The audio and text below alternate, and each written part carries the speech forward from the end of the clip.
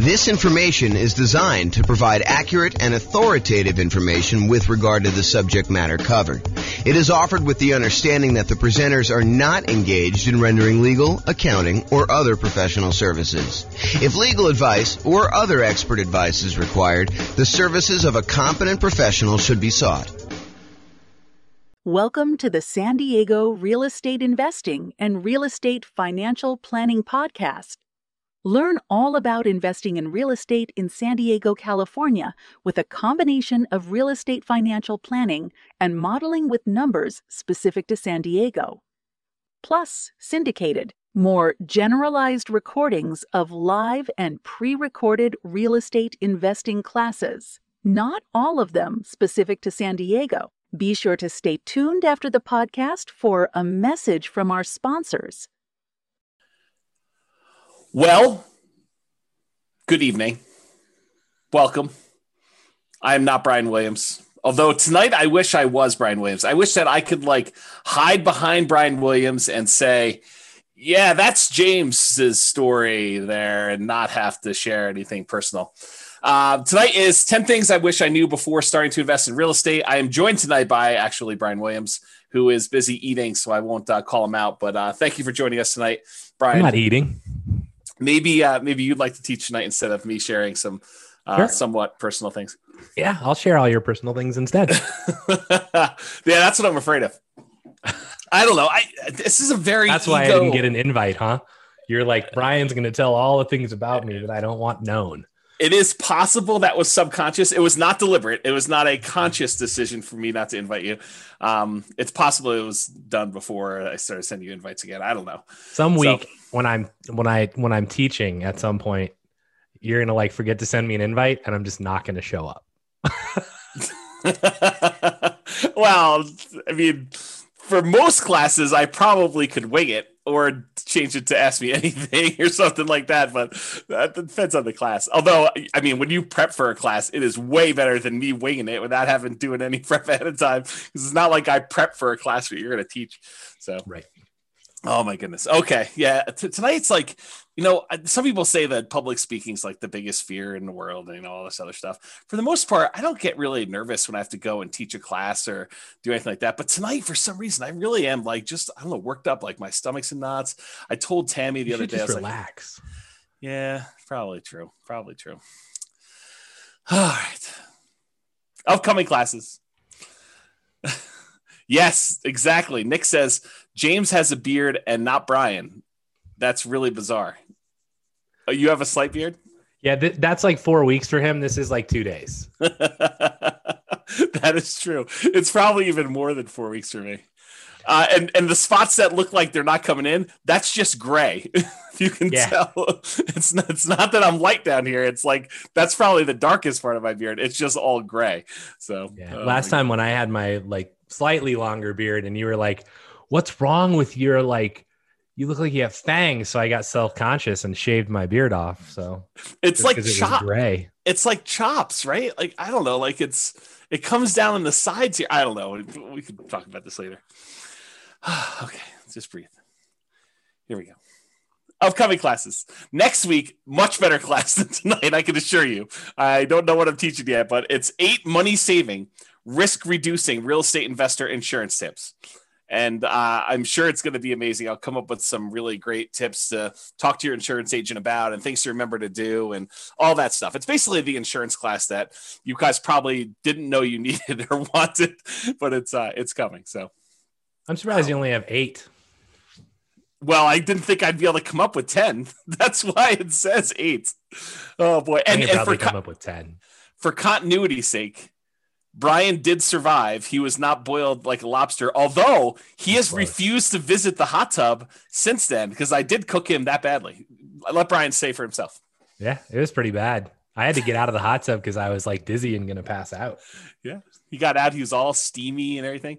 I told you, it was I wanted to squeeze the half lemon on him and rub the butter on him. And then he was all red and toasty like a lobster. That's weird. That's what someone else said too. Someone else said that sounded really weird. It doesn't have any weird connotation to me. It really is like a lobster sort of thing. Yeah. Oh my goodness. Okay. Then on March 24th, exactly with the little lobster claw things. Oh, that's great. Oh boy. Okay. And then the week after that, March 24th, wait for what? Wait before you make that offer. That's the name of the class. It sounds more like, wait, I'm constipated. That's what it more sounds like. Oh my gosh, I'm not constipated. That is definitely not a problem I have. I have all sorts of other problems. That is not one of them. Okay, and then on March 31st, busy March, an alternative to cash flow, saving money with rental properties. So this is sort of like, you think about, it's hard to cash flow in our marketplace. It's hard to cash flow in a lot of marketplaces, but in ours in particular, it's hard to cash flow. So, is it worth doing this real estate investing thing? What if you looked at it as almost like a savings tool? Brian says no. Yeah, if everyone stops doing it, then it'll be easier for us to buy properties. Oh, if they stop buying? Oh, yeah. It's been crazy. It's been real zoo. Yeah. Okay.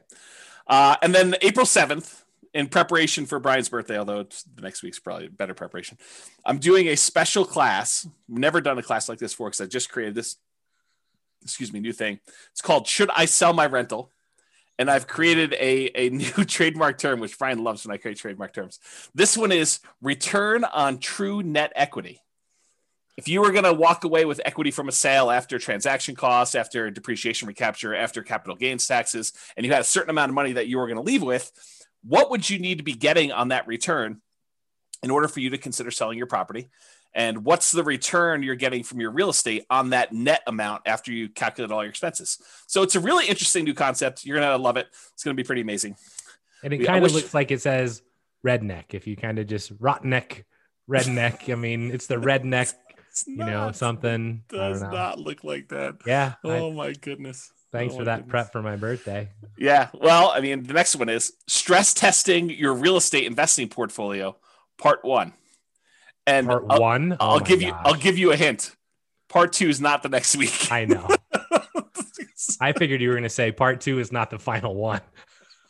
Well, that is also true. Part 2 is not the final one. Oh my goodness. Yes. Class is going to be terrible tonight. You should all just leave. I agree. Because if you guys all leave, then I actually don't need to share. I don't need to be vulnerable. Everyone should call their friends and tell them to log on.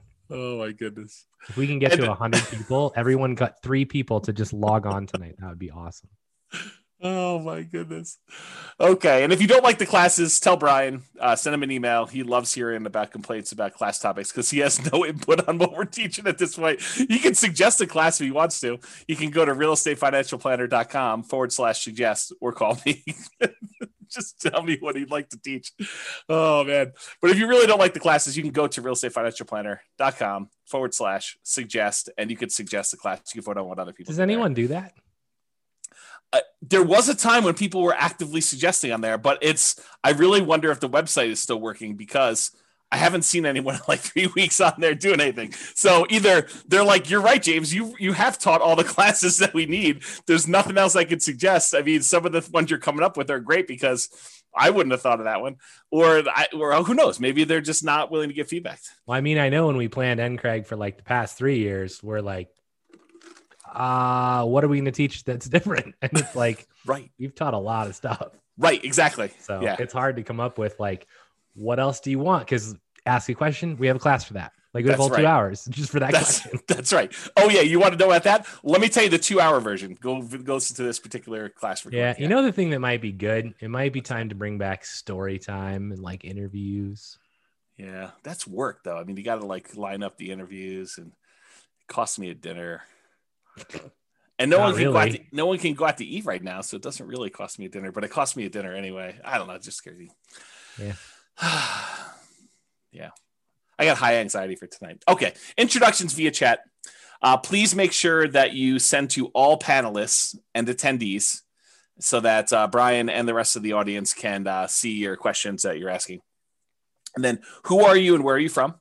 If you can answer that in the chat window, that'd be awesome. And then what did you wish you knew before you started investing in real estate? And if we get enough replies from you, then I don't need to share mine. So please be sure to share your things there. And that'd be great. Then if you have questions throughout the webinar, please do use the chat window. We will try to do that. And I will start looking through the responses here. What was the link for the suggest link? realestatefinancialplanner.com/suggest. So there you go. Oh, you're going to put it in there? Did you have to put HTTPS or whatever it was? No, they can paste it. Okay. I mean, Dan asked. I know Dan will know how to use those letters. He does. I'm not worried. He can probably tell us something about this. Right. He's going to tell us if the site's up or not, and then he's going to start suggesting stuff. Oh, man. Okay, good. Well, hopefully he's got some good suggestions. That'd be great. Okay. There's a podcast. This recording will likely not make it to the podcast. Well, it depends on how personal I get, really. If I keep it relatively sanitized, then it may not make it up there. If I really go and start, I don't know, crying on the episode, if I cry, it will not go up. I will tell you that right now. So there you go. Yeah. That picture actually looks remarkably like what I look like right now. Yours does not. Yes, that is true. Oh, that was great. I have a Rogue shirt on. It's just not gold. And I have about that length of beard and about that length of hair. Yeah. I think I'm wearing a Rogue shirt. It's just hidden. So. Yes, I know. It's unfortunate. Yeah. Okay. So realestatefinancialplanner.com/podcast if you want to listen to the podcast episodes. And I'm glad to see that some people are dropping off from the recording. So thank you very much for doing that. Although you've dropped off so you can't hear it. It's also available on iTunes, Spotify, Stitcher, and TuneIn. All right. It's like you get closer. My nerves increase. Like I can feel my blood pressure increasing, and I don't know, it just feels very anxious. Well, just relax. So Hunter says, I wish I knew the importance of networking, connecting with people. That's a good one. I did not have that on there. I think I didn't have that on there because I definitely was networking, connecting with people. So that's actually one of the things I say at the end is there's probably a whole separate class on things that I did know that I happened to be right about. Because I could have happened to have been wrong about a lot of this stuff too. This is a good one. I wish I knew about all of this in high school. That is a good one. Yeah. I wish I knew you guys 15 years ago. I wish I knew James and Brian before I started investing. They might not be saying that after tonight. Yeah. We wish we knew more about alternative forms of funding much earlier. We always thought you need 20% down, kept us from investing. I wish I knew everything already. Yeah. I don't know everything already. Not even close. Oh, that's awesome. I wish I had seen Boston on tour live. Is that Mitch? Oh, yeah. Oh, that's great. I think so. I have a hard time seeing who it is. Oh, here we go. Oh, man. Okay. So let's just information, bro. You're good. Yeah, I'm sure. So, okay. So to give you some background as to where I'm coming from, I probably need to give you a little bit of history. And as Brian did point out, this is all public information. It's not like I've never told anyone before. In fact, I think every blueprint has a lot of this stuff in it already, if you've kind of read it. But so I opted to build 2 multi-million-dollar portfolios twice. One time because I failed. And I lost everything, and I had to go and rebuild it again. So this is sort of like, for me, going back through and doing this class was really hard for me, actually. It's like very emotional. I think from an ego standpoint, yeah, Brian's trying to give me a hug. And seriously, if I cry, this is definitely not getting published, and I'm close. So, yeah, it was really, really hard for me, like much harder than I thought. I definitely had some sleep-in days, just feeling a little bit down and, waking up at 11 instead of 10. And, just a rough couple of days, 3 or 4 days trying to do some of this stuff. So yeah, so this is where I'm coming from. I'm coming from, I thought, I really did at the very beginning of this thing, like when I started doing the real estate investing, I don't even remember how long ago it was now. I really thought I was smart. I thought that I had studied. I thought I knew everything. I thought that I had, gotten advice from smart people. I thought I had done a decent amount of reading. There was nowhere near the amount of information that there is today and publicly available information that there is today.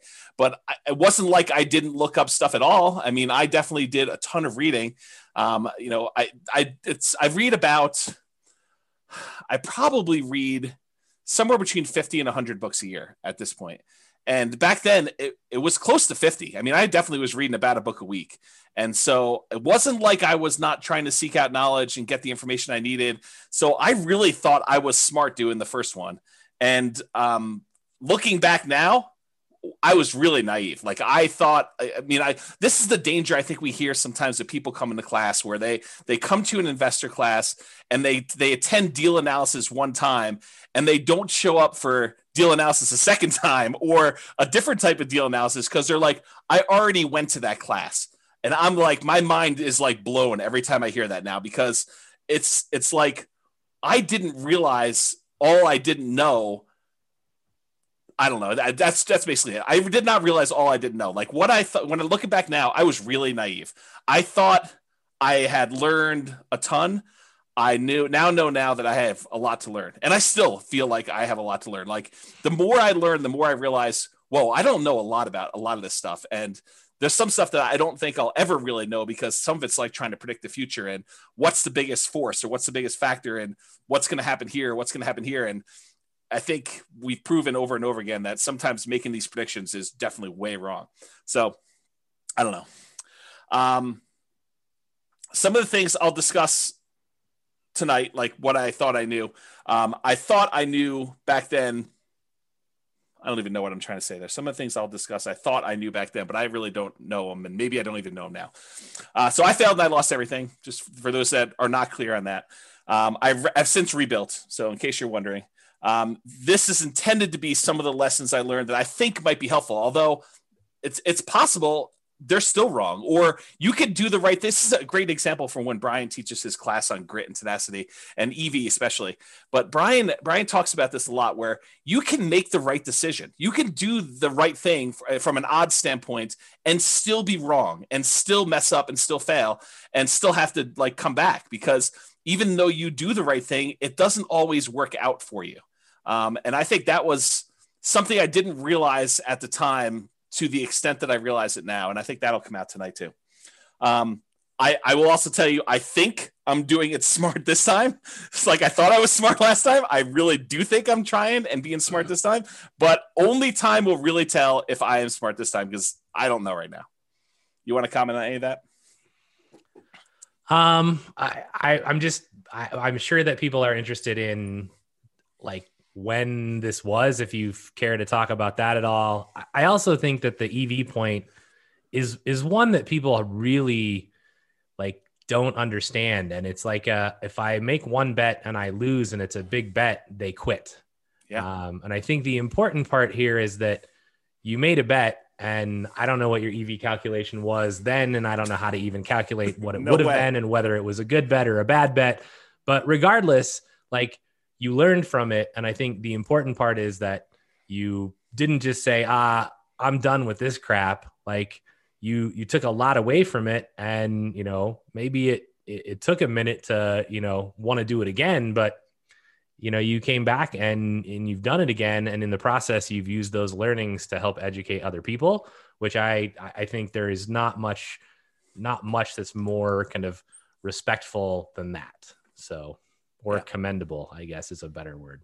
Yeah. And I do appreciate that. And as far as time frame goes, a lot of this stuff, and it's not me being obtuse and trying to like hide things from people.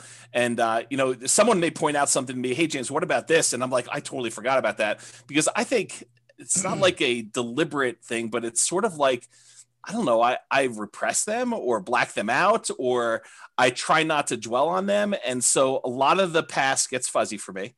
I try not to dwell on it because I think I get like, I don't know, I go into these like dark spirals and stuff like that. And I will tell you at the time, so like, I'm trying to think of when this was. I think we started buying properties in 2000. And it took me a little while to get up to speed to do stuff like that. That was the first kind of round doing this. And I had looked at properties, doing property and stuff even before then, but the 2000 was the first one we bought. And then I think my bankruptcy was in 2013. So if you get a feel for that.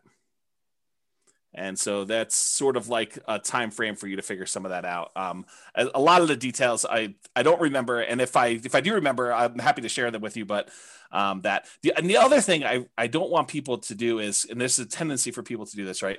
Like, I don't know, I'll tell people I have ADD or something else, and they'll come up to me afterward and they'll want to share the ADD, you know, sort of stuff with me. And I do get the idea of like, you know, you're looking for someone who's similar, but please, for my mental health and maybe probably even for yours, please don't come up to me and try to share about like all the bad stuff that's happening to you, because I have a hard time getting back there myself, and it could really impact me for a couple days. And I'm not trying to be mean about it. I would prefer it if you were sensitive to, don't try to bring me back there, even if you're trying to share that you've come out of it too, and that we have that in common, because it hurts me. It hurts my feelings, and it upsets me. And so I don't want to, I'm not trying to do it to be mean to you. It's just hard for me to do it. So yeah, this is why this is never getting published, by the way. Yeah. Cause I definitely get sensitive about this. And I like when things all went really bad and like things got really rough for me, like it's when you make the EV bet, you think, okay, if I fail, I can recover. When you're in a period where you feel strong and you feel secure and you feel like you're confident about doing something, and something bad happens to you, you think, okay, I'll just go ahead and fix that and I'll recover and I'll be back the very next day and I'll go back stronger and I'll just, make another bet. It did not work out that way for me. Like for me, it was rough. I mean, long periods of trying to get even a little bit of mojo, confidence, whatever you want to call it back. And it was hard. It was definitely a lot of inner game stuff. And yeah, I get worked up even thinking about it. Okay. So I think it's important though, like it's not outside of this, right? I mean, there's other things that you've talked about and I've talked about as well, where it's like, I think a lot of times, I think this is actually the reason this class should get published, by the way, is that this shows like the side of, hey, there was a point in time where you thought everything was great and then it wasn't. Yep. And then you made it through it, right? You didn't give up. You didn't quit. You came back and you made it through it. Yeah. And I think we have like, mine are different than yours, right? But I definitely have at least 2 of those events in my life where it's like, well, things are just not going the way they're supposed to go. And mine are very different than yours. Yep. But, all of us have those. And I think it's important to actually, it's hard, but I think it's important to actually discuss them and know that, if nothing else happened, your comfort zone expanded. In much the same way that, who was it? Was it Ford basically said, if you lost everything today, what would you do? Right. And it's like, well, I wouldn't be poor. Like I would just do it all again and do it better. Right. Yeah. And I think that's important. And so to comment on the Ford thing, because I definitely remember that quote, and I remember being, a very arrogant, very cocky, 20-something-year-old, whatever it is, thinking very similar things like, okay, well, if I do it, I might as well fail big, and then I'll come back and I'll just recover and I'll do it again. That did not happen for me. Like the thinking before these mistakes happened and the thinking like immediately while they were happening even, and immediately after some things happened, like it was rough. And it was like I don't know, like, should I change stuff? Like I really questioned a lot of like basic stuff, like, I don't know, like core personality stuff, core like traits I had about things like maybe this is not the way things should go. I don't know. It's just like, there's probably a whole separate class, although I'll never teach it on this like psychology and the sharing stuff. Cause Brian, like of all the friends you've had and all the people I am probably least likely to share like personal, emotional type stuff. Like I'm a really good listener. I know that I fill that role for other people and being a really good friend in that way. But as far as like dumping stuff for myself, nope, not great for me. So yeah. I don't know. I think the impact of you sharing or expand it to anyone, right? But I think the impact of you sharing what's happened probably has a much broader impact than you actually will ever know. And so, you failing in this way probably helps lots of other people hopefully not fail. Yeah, I hope that's true. I really do. In some ways, it's like if I can prevent one person from being in that situation that I was in, that's worthwhile, right? Like trying to stop somebody from having to go through what I did, or at least maybe someone who is forced to go through something like I did, at least knowing that one person came at this, so there is a path out if you could get there. Yeah, I don't know. Maybe that's it, but yeah, I'm getting teary eyed. I need to refocus for a second. So yeah, okay. So I'm just gonna try and make you cry even more. Oh, Because when you get teary eyed, I get teary eyed. So I'm just, no, since you're halfway there, let's just push you over. Oh my gosh. Here we so go. yeah, I mean, people in the comments are like, I agree with what I said. Makes sense, James. You're doing great. Those convos are those that really hit home with newbies. You guys are awesome. Sharing your vulnerabilities to help others is commendable and very helpful. Thank you. And then somebody says, I didn't know this of your past, but seeing where you are now, it only makes me admire you even more. Right. And then you are awesome, James. See, I appreciate that. Thank you. So there you go. All right. Breathing. What? Yeah. Do you need a break? I'm working on it. I hopefully you want me to teach this slide? Well, this is literally all 10 of them, so it's right here. This is the last slide of the day.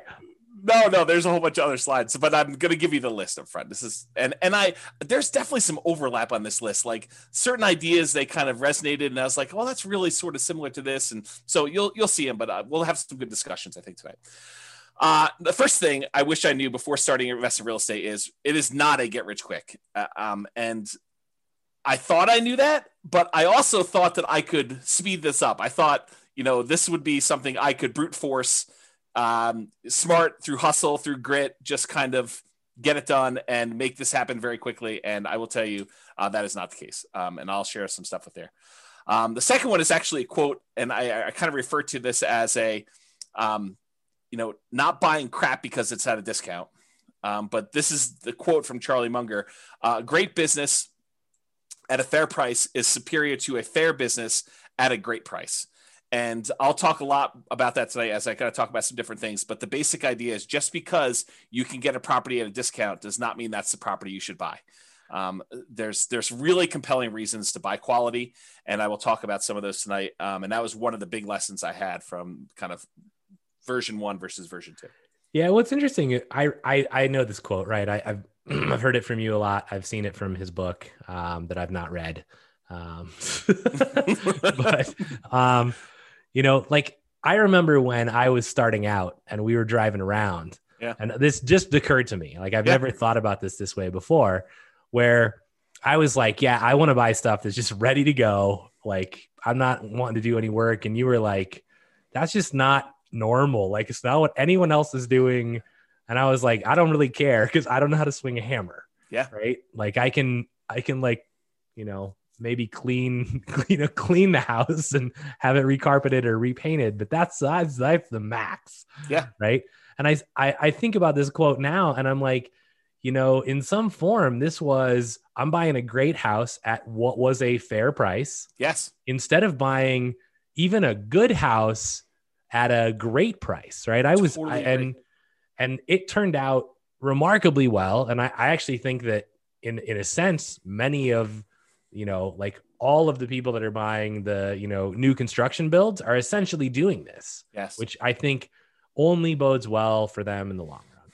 Yeah. And so I'll make a comment on this because I don't think I have a slide in this, although I probably should have included it. And if I ever do this class again, which I probably will never do. We should add the 44 of you that are here. Congrats. Yeah. You're the only 44 that are ever going to see this. Exactly. So here's the interesting thing. So Warren Buffett, who is Charlie Munger's business partner, they both do like Berkshire Hathaway. So Warren Buffett originally learned from a guy named Benjamin Graham. Benjamin Graham was a college professor, real estate investor, kind of ran a mutual fund or hedge fund, whatever you want to call it. And this is, Warren Buffett went to college at, I think, Columbia and learned from Benjamin Graham how to be an investor. And Benjamin Graham wrote a great book. It's called The Security Analysis. And he talks about his strategy. He also wrote a book called The Intelligent Investor. And so Benjamin Graham's strategy was to buy deeply discounted properties that a lot of times they were on their last leg. He used to refer to it as cigar butt type deals, where you buy a property, you pick up a cigar butt and it's got a couple good puffs left in it that is going to bring you some revenue. And so that was sort of the strategy that Warren Buffett was using that Ben Graham taught him. And that was Warren Buffett's primary strategy of buying deeply discounted property, something that was distressful, that they could have, a couple last puffs of life where they could make some money for him. And then he could eventually sell them off and do that. And so he'd look for discounted properties, buy them when their value kind of returned to normal, or he could get a little bit of money out of them. Then he would eventually sell them. Along comes this guy, Charlie Munger. Charlie Munger also grew up in Omaha. They were 8 years apart or something like that. And Charlie went to California, became an attorney, and started doing some investing there. And somehow they came back and re-met back in Omaha. And Charlie had a different strategy. And Charlie was, and Warren Buffett apparently admits this, but Charlie helped Warren learn about buying quality and, looking at buying quality companies that are at a discount that have some type of economic advantage or exceptional growth potential in them, and buying them and then holding them forever, instead of this idea buying this deeply discounted stock and then holding on to it until you had to sell it in the future. And so Charlie Munger was largely responsible for Warren changing his plan. And I will give you credit, Brian, because you definitely helped solidify this thinking in my mind, because one of the things I was struggling with coming out of a lot of the challenges I had is, what were the things that went wrong with the beginning? And sometimes it takes someone else doing a strategy and seeing, how that works, because a lot of times we can't visualize how things work and really what the problems are going to be until someone else does it. And you're like, oh, and especially when you have unprecedented insight into how things work, because I think being as close as I was to you, I got to see a lot of how this was working out for you. And I was like, yeah, this definitely reinforces some of these concepts that Charlie Munger was kind of teaching Warren Buffett. And so that's sort of how I look at it. Not that I am Warren Buffett and you're Charlie Munger. In fact, it's probably the opposite, but the parallel in my mind, at least, is there of you coming in and helping me realize that this idea was more true than I wanted to originally believe, and seeing it in a different way. So thank you for doing that. I appreciate it. Yeah. And this isn't this was not a toot my own horn thing. And I will say, I didn't know any better, right? My journey started with, I saw the crap my dad was buying and renting. And I'm like, well, I ain't dealing with that crap, right? Don't do any work for 20 years. You go in and the carpet's torn up and the sink's falling off the bathroom. There's barely a shower. I'm like, that's just stressful. Right. So I'm like, I'm not doing it that way. And the only other thing I knew was the place that I lived in. And I was like, I bought the exact thing. Right. And then I was like, well, I know how my landlord is currently doing this, and they seem to be making a lot of money. So buy one of those. And then it was like, well, why not just go buy these? Right. And I mean, a lot of it was, there's definitely timing and luck and market and a whole bunch of other things. Right. But for me, I think this is where, if you guys hear us teach something, I mean, we're probably right, but we could be wrong, right? I mean, and this is what it is. If you think that your plan is good and you vetted it and you're not just guessing, then go try it, right? Don't be afraid to step out of the norm. Cause I remember every house we'd pull up to, and James would be like, we'd walk through a house and I'd be like, yeah, this is just not really ready to go. And he'd be like, this is what most people are buying. And I'm like, yeah, well, it's not what I'm buying. So pass. Right? That's true. And we'd go find something that looks pretty. And he'd be like, well, this is more expensive. And I'm like, I don't really care. I just don't. Right. The numbers still look like they meet my criteria. So let's try it out. And, a lot of that is, it's hard work. It's grit. It's luck. And luck is really, the hard work that you put in that creates opportunity for you. Right. I don't believe in blind luck, but I think, have confidence in yourself. Right. And then go perform, but be willing to learn from what doesn't go well. Yeah, I think those are all really good points.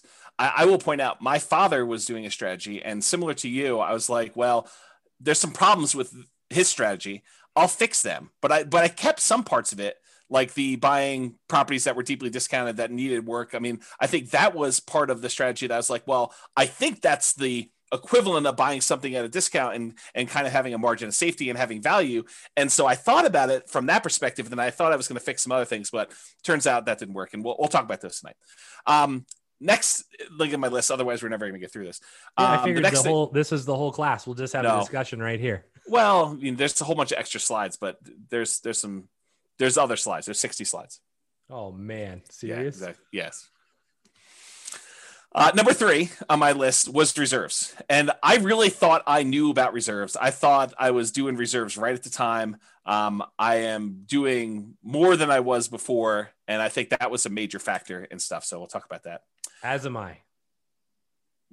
As of what? You're what? I do more reserves than previously, especially after COVID and the stuff that we've talked about. I think that's prudent. Yeah, I agree with you.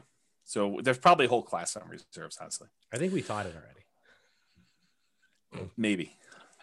There's some stuff I have yet to build about reserves that I still want to create, but I didn't understand the return quadrants nearly as good as I do now, and some of the nuance and subtlety in those things. And so that's a big one that I think is a factor. I didn't know about Nomad, and I was telling Tammy about this in the hot tub last night, and she told me, she's like, yeah, if we had known about Nomad, we totally would have nomaded, and I think it would have made a big difference in a lot of the stuff. And so if I could go back and do it again, that is definitely one thing I would change. I don't know if Brian would have done it differently, but I totally would have nomaded from the beginning. I mean, in a sense, I kind of nomaded once. Accidentally. I did move and rent the previous house out. It Yes. just happened to be a price point of a house in Vegas that was not adequate for being a normal rental. You can't buy multi-million-dollar properties and expect them. It wasn't that. Right. All right. So Nomad was one of them. Another one was Focus. I think for a long period of time, I was seeking. I was open and willing to trade up a strategy that was working for a possibly better strategy. And I was constantly spending time and resources trying to figure out a better strategy. And just, I think not knowing that there wasn't a better strategy, or devoting the energy to focus in on what I should have been focused on and getting better at that, rather looking for side things or other things like that. And so we'll talk a little bit about that. And related, the grass isn't always greener. And I'll talk about, looking at other markets and saying, well, they're cash flowing, we're not cash flowing here. Maybe I should be investing there, and kind of like the downfall, some of that. The past is not equal to the future. And so definitely some things about, well, historically, this is how it's worked. So it's got to work that way in the future. And now I have a much better appreciation for that is definitely not how things always work. It's not like you can look back and say, oh, we've been going up 8% a year in Fort Collins for the last 8 years. I'm going to pencil that into my calculator and use 8% per year. That's false. And we'll talk a little bit about that. A much deeper, more nuanced understanding of income from properties, rents, other income sources on properties, and specifically expenses. And, this is sort of like the class that Brian teaches on capital expenses. Understanding like those numbers at a much better level, I think, was something I didn't quite have at the time. And that is a major lesson that I think I wish I had known back then. Kind of like the appreciation for what expenses do I have control over? Which ones do I not have control over? Which ones are going to be very large as a percentage because they don't change much, whether you're buying a $50,000 house or $250,000 house, and how those things impact stuff. I think that those things I didn't know. And then sort of the last one is I was incredibly competitive, incredibly driven to like do a bunch of stuff when I was younger. And I think looking back now, I should have been a little bit more balanced, a little bit more patient, because I do think it's timing. It's like how long you've been in the market is a major factor to your success. And so I didn't have to push as hard. In fact, if I was going to push as hard, I probably should have pushed in other areas, but I probably would also recharge a little bit more and do some other things a little bit differently. So we'll talk about that. Okay. Number one, it is not get rich quick. It is get rich slow, in my opinion. Unless you're converting a very large amount of money invested elsewhere into rentals, real estate investing is a get rich slow endeavor. And if you're taking the money and you're converting it from stuff that you already had into rentals, you're rich already. And so it's still get rich slow, even if you have a bunch of money and you're just getting started out. If you have a chunk of money already and you're kind of investing in it, you might have a baseline of income coming in from the money that you're investing. However, that's not the norm. And it definitely was not what I was coming from. So I I'll talk more about this later, but the idea is that I didn't have a ton of money when I got started in this stuff. So it was really hustling and trying to, convert job income into real estate investing income. And then eventually, for a period of time, at least, trying to be creative and being a real estate entrepreneur and generating income from real estate entrepreneurship. So it's get rich slow, because even if you're earning an incredibly optimistic, for our marketplace, a 10% cash on cash return on investment, which it's really hard to do that in our local markets. It's probably closer to zero, honestly. You need to have a large enough amount of cash to make that 10% that you're earning on that money support your lifestyle. And so that's really hard to do. And it was exceptionally hard to do here in our local marketplace. You probably could do it in some other marketplaces, but again, this is the nuance of market to market. It does help if you have a lower target lifestyle number. And I probably didn't realize just how big of an impact that had. Raising a family with 2 small kids and a wife, and, we weren't living crazy high, but I mean, I was definitely not eating at Qdoba. Like, I was definitely eating out of Qdoba, and we were definitely, kids were doing fun stuff. And, so those things definitely existed. So if you have a lower target lifestyle number, especially early on, that could have a very positive impact. If you have a very high number there, it's much harder for you to hit your numbers. I think you need to be a lot more aggressive, or you have to start with a lot more money in order to get close to hitting those higher numbers. And so that's probably a kind of like sub lesson for some of this stuff here. We weren't, back when I got started, we definitely were not seeing 10% cash on cash numbers, return on investment, with the exception of sometimes we'd find a deal where you could buy it, but we were buying them by doing the burst strategy. You buy at a deep discount, you do rehab on it, you rent it out, you refinance it and pull all or most of your money out. So if we were getting a 10% cash on cash, it was only 10% because the amount we had invested was so small. So it was like very small dollar amounts, even if you were able to get that 10% cash on cash. We were not seeing numbers where you could see 10% cash on cash return or anywhere near that, with large numbers that we could do down payments. So that's why I think it's more of a get rich slow sort of thing. So this is Charlie Munger's quote. You can probably tell I just finished Charlie Munger's book. So I'm kind of on a Charlie Munger kick right now, although I've always been a fan of Warren Buffett stuff. So this is not all new to me, but it's refreshed in my mind because I literally just finished it a couple days ago. So here's a quote from Charlie Munger. "The first $100,000 is a bitch, but you got to do it. I don't care what you have to do. If it means walking everywhere and not eating anything that wasn't purchased with a coupon, find a way to get your hands on $100,000. After that, you can ease off the gas a little bit." And what he's really talking about is the effort that's required for you to get that first 100K. You need to rely on your own actions, your own effort to do it. After you get 100K, the 100K itself becomes an asset that helps you get to the next 100K. And then when you get to that, the 200K helps you get to your next 100K. So the money you actually have starts to work in your favor to get you to the next step. For that first one, it's all you. And you got to really put your head down. You got to work hard. You got to make it happen. And it's really challenging to do. And he acknowledges that. We did this at a shareholder meeting for Berkshire Hathaway, is my understanding. Do you want to add something to that, Brian? I saw you nodding and bobbing. Yeah, I mean, so for me, if you go back a slide, I would choose to reword this a little bit. Or forward. I don't know what that slide is though. Can't comment on it yet. But for me, I don't really, in my own personal life, I make a distinction quite heavily between rich and wealth, right? Yes. So for me, this would be get wealthy slowly, right? To me, the rich is not the goal. Being able and rich to me is I can demonstrate that I'm driving a Lamborghini or whatever and kind of more showing off the money. To me, it's, are you wealthy enough? And wealthy is, do you have whatever it is that you are doing? Do you have enough time with your family? Do you have whatever your why is? Have you accomplished it? Right. And I don't care if you have $1 million.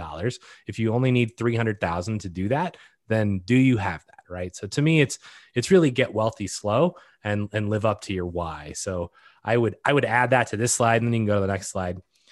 And this one, I mean, I couldn't agree more, right? I talked to my kids about this even, and it's like, when you start out, things are going to be hard, right? What you see now is not where you will start, right? This is, like, yes, you'll not live in the house that we live in. You will live in a shitty apartment that has 1 bedroom and 1 bath. And, and I tell them this story. Like, I had a college roommate, and we rented a 1 bedroom apartment that had a kitchen that was literally like 6 square feet, right? Like, not very big.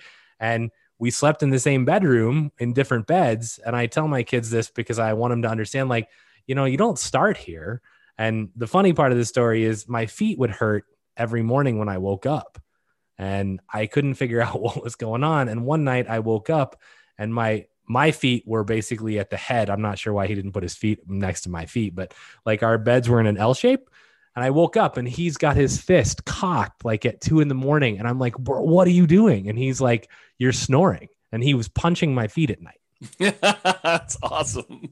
I was like, dude, you can just wake me up. You don't need to punch me.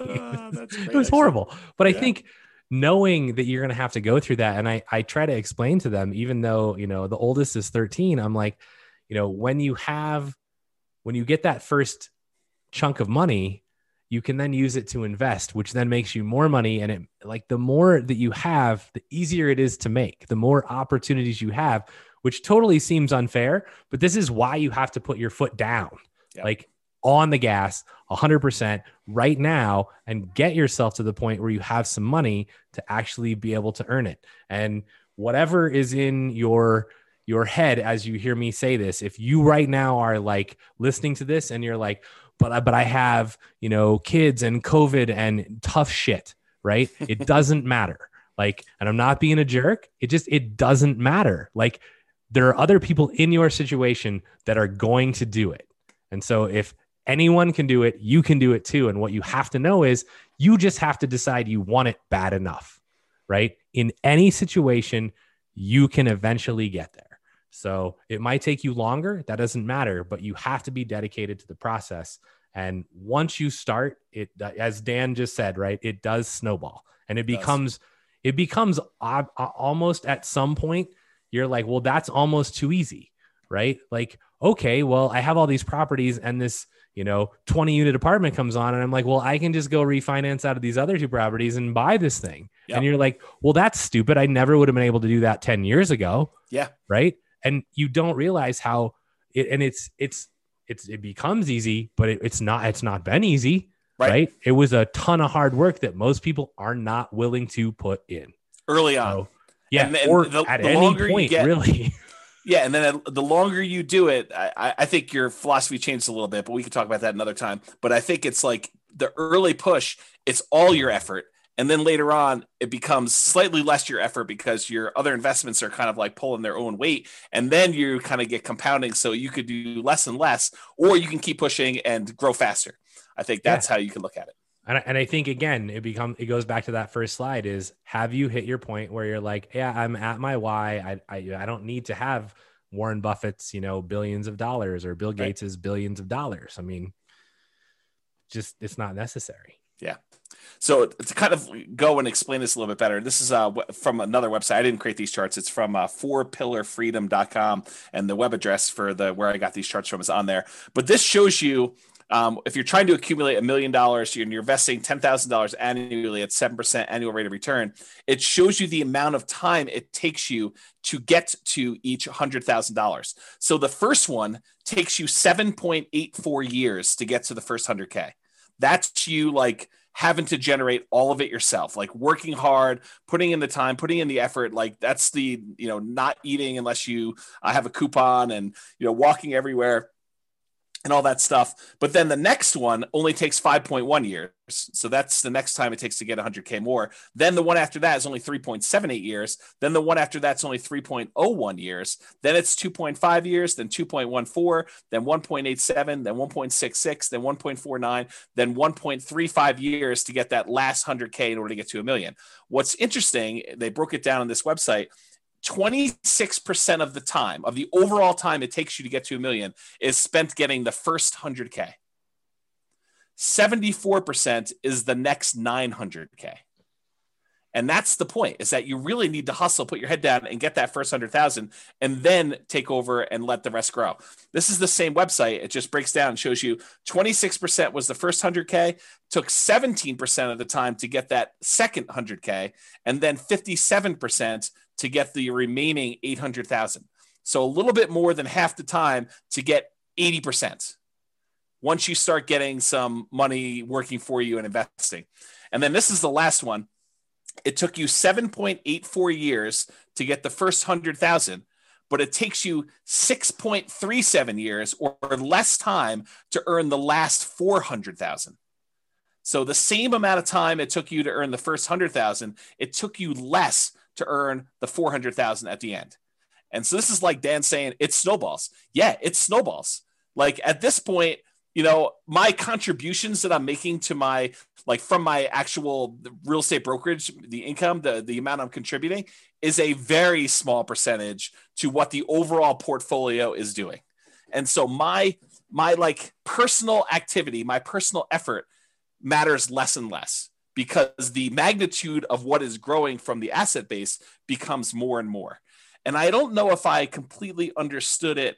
I definitely didn't understand it at this depth when I was doing this the first time. I mean, I had this like vision of, okay, I'm going to make this big asset base and it's going to pay out $100 or $200 a month in cash flow. And so I need 100 properties or 200 properties. I'll kind of talk to you how I got that math in order to get the amount of money I needed to live on. And so I kind of had that in mind. And I was like, you know, the growth will kind of keep pace with inflation, maybe do a little bit better. I didn't understand it like I do now. And I think understanding it like I do now, I could be much more turtle-like, slow and steady wins the race and systematically invest and do a lot better. And I think I understand that a lot better now than I did before. So I don't know if that helps you.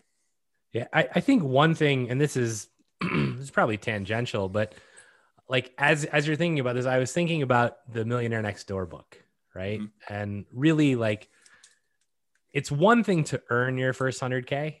It's another thing to have it given to you.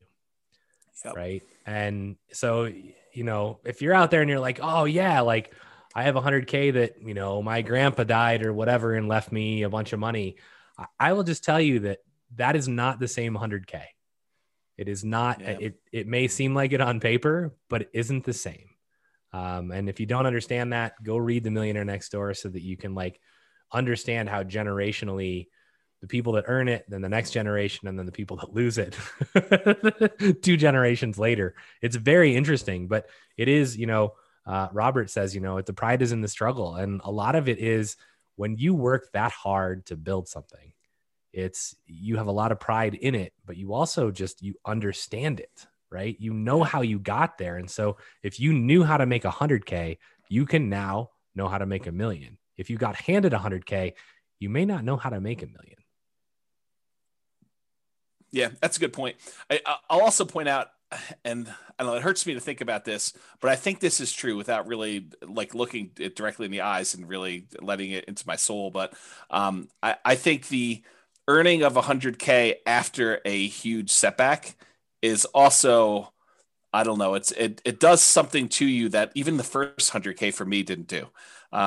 It's a very different 100K. I don't know how else to describe it, but there's something there. So hopefully that'll help somebody who is on the verge or has to recover, something like that. I don't know.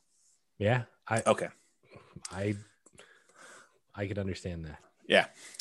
All right. So yes, otherwise we're going to be here for 3 hours. Let me move a little bit. Well, we're not posting it, right? So, I mean, there you go. We have a 3-hour class. There you go. We can do whatever. This might be one of the most important classes we've ever taught. Yeah. Okay. Let me breathe and kind of get through some of it because there's some stuff here that I definitely feel sensitive about. So give or slow cash flow. So when I first got started, I was focused on cash flow. I mean, the reading I did, all the like people I talked to was like cash flow, cash flow, cash flow, cash flow, cash flow, cash flow. I mean, that was really what the talk of the town was. And I happened to live in a town where cash flow was really hard. It was hard with 20% down. I mean, we were able to get a little bit of cash flow, but it wasn't great. And when I was buying, I didn't have a bunch of 20% down payments. I didn't have a 25% down payment. I didn't have a lot of that. And so we were doing creative stuff, and it was really hard to get your creative stuff to cash flow, you know, when you're putting a lot less than 20% or 25% down. So when I first started doing this, in my mind, somehow I came up with this number, and I probably should have thought this through a lot more than I did at the time, but I had in my mind $100 per month means I need 100 properties to make 10K per month. And that was sort of my mental map moving forward. And now that I think about that, it would be really hard to manage 100 properties. Even with a property manager, just kind of staying on top of that stuff and keeping track of everything and taxes and all that other stuff there. So it was problematic. It was a problematic plan to begin with.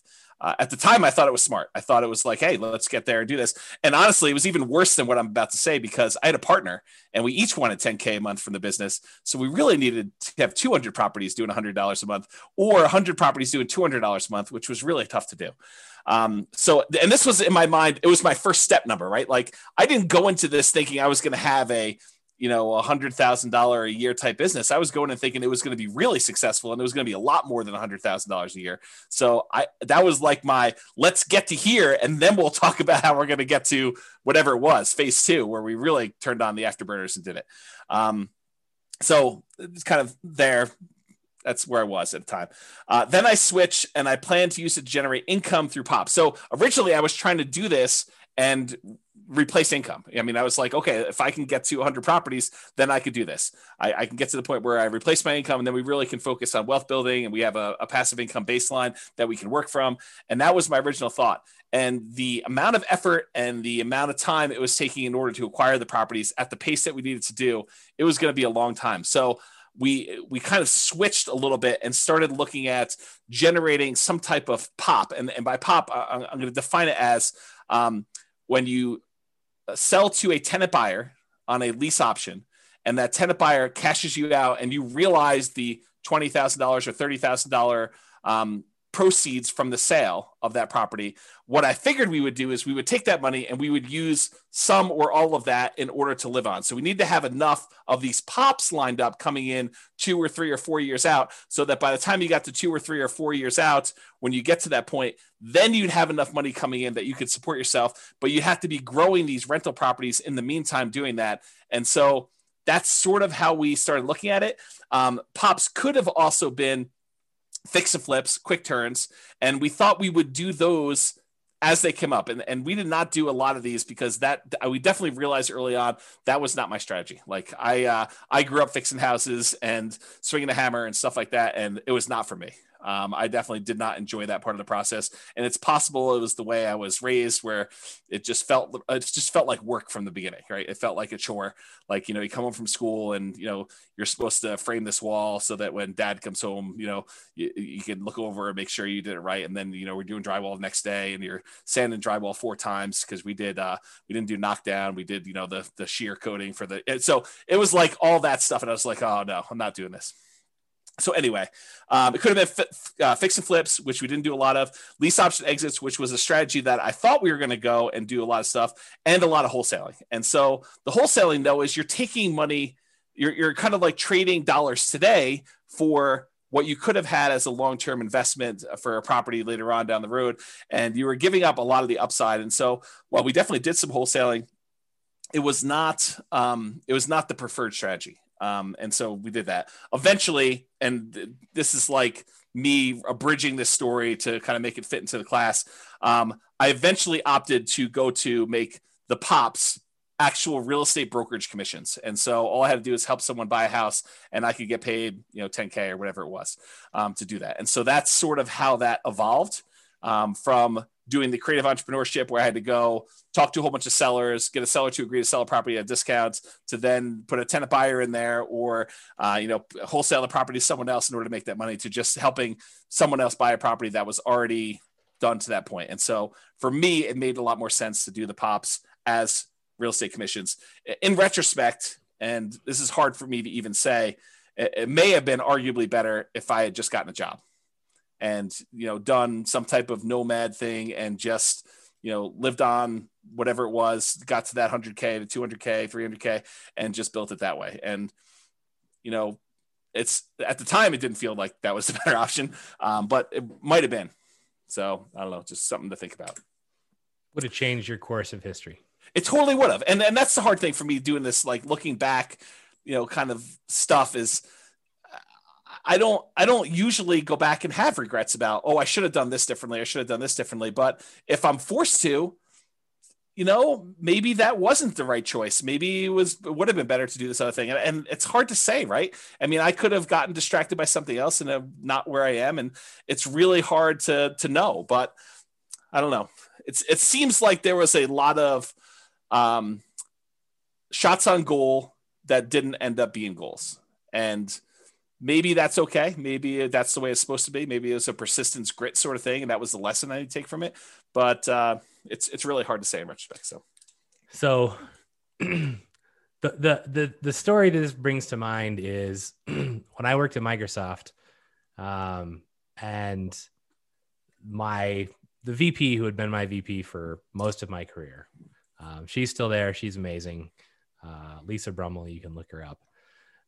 And there was a point in time where she basically two different points in time, right? The first one was, hey, we want you to go do this other new thing. And it was like, that wasn't in my path, right? It wasn't what I was trying to do. And she basically said, you can either stay where you're at and be, a good or even great, manager and business owner, or you can go do this completely new thing. And if it's successful, it'll be rock star level. Right. And it's you have to make this decision between yeah, but the rock star thing might fall flat on its face, right? This might be a 3-year waste of time. And then where am I? I'm out of line for my other thing. Right. I think that was the first one. And then more related was the one when I decided to leave Microsoft and I went and talked to her. And she looked at me and she was like, and I, for those of you that don't know, I left to play poker professionally. And so a lot of people are like, what is wrong with you, bro? You are messed up in the head. You're going to leave your job at Microsoft where you make lots of money and you're going to go play poker. And she was like, I totally understand where you're at. She said, if I was your age and my dream wasn't poker, she's like, if I thought I could make the LPGA tour, I would totally quit and go try it. And I think having not tried what you tried, I think would have been a disaster and a much larger regret than ever being able to sit here and look back and go, oh, I should have gotten a job and made 200 or 300K and then invested. That would have been a huge, huge regret for you, I think. Yeah, it's maybe true. Yeah, I think the challenge with a lot of these looking back things for me is I get overly emotional thinking about it. Yeah. And so I try not to think about it. Yeah. But we're going to have to think about it every week now. So right. I'm going to cover a couple of questions here. Yeah. A whole bunch of people. I guess it's just one. I left it from before, so I'll cover it so we can move on. Two of them. I've yet to begin investing. I'm stuck at home with the kids because of COVID and not able to work, looking to learn as much as possible until I get the income to begin investing, looking to begin sometime this year, fingers crossed. So again, everything you've heard tonight, pedal down, don't let any of that stand in your way. And every time that anyone, not just you, feels like, oh, hey, this is why I can't do something.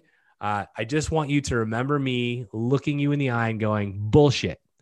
That's a limiting belief. And then I want you to examine to see if it's actually something that's preventing you from doing it, because it probably isn't. And we all have them.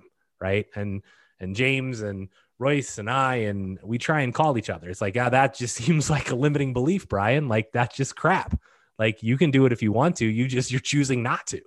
And so I don't know your situation and I'm not pointing anything at you particularly, but definitely examine where your kind of beliefs lie, because there are people who are in really dire situations who still manage to do amazing things. And so it really becomes how bad do you want it? And when can you, step forward and move towards that?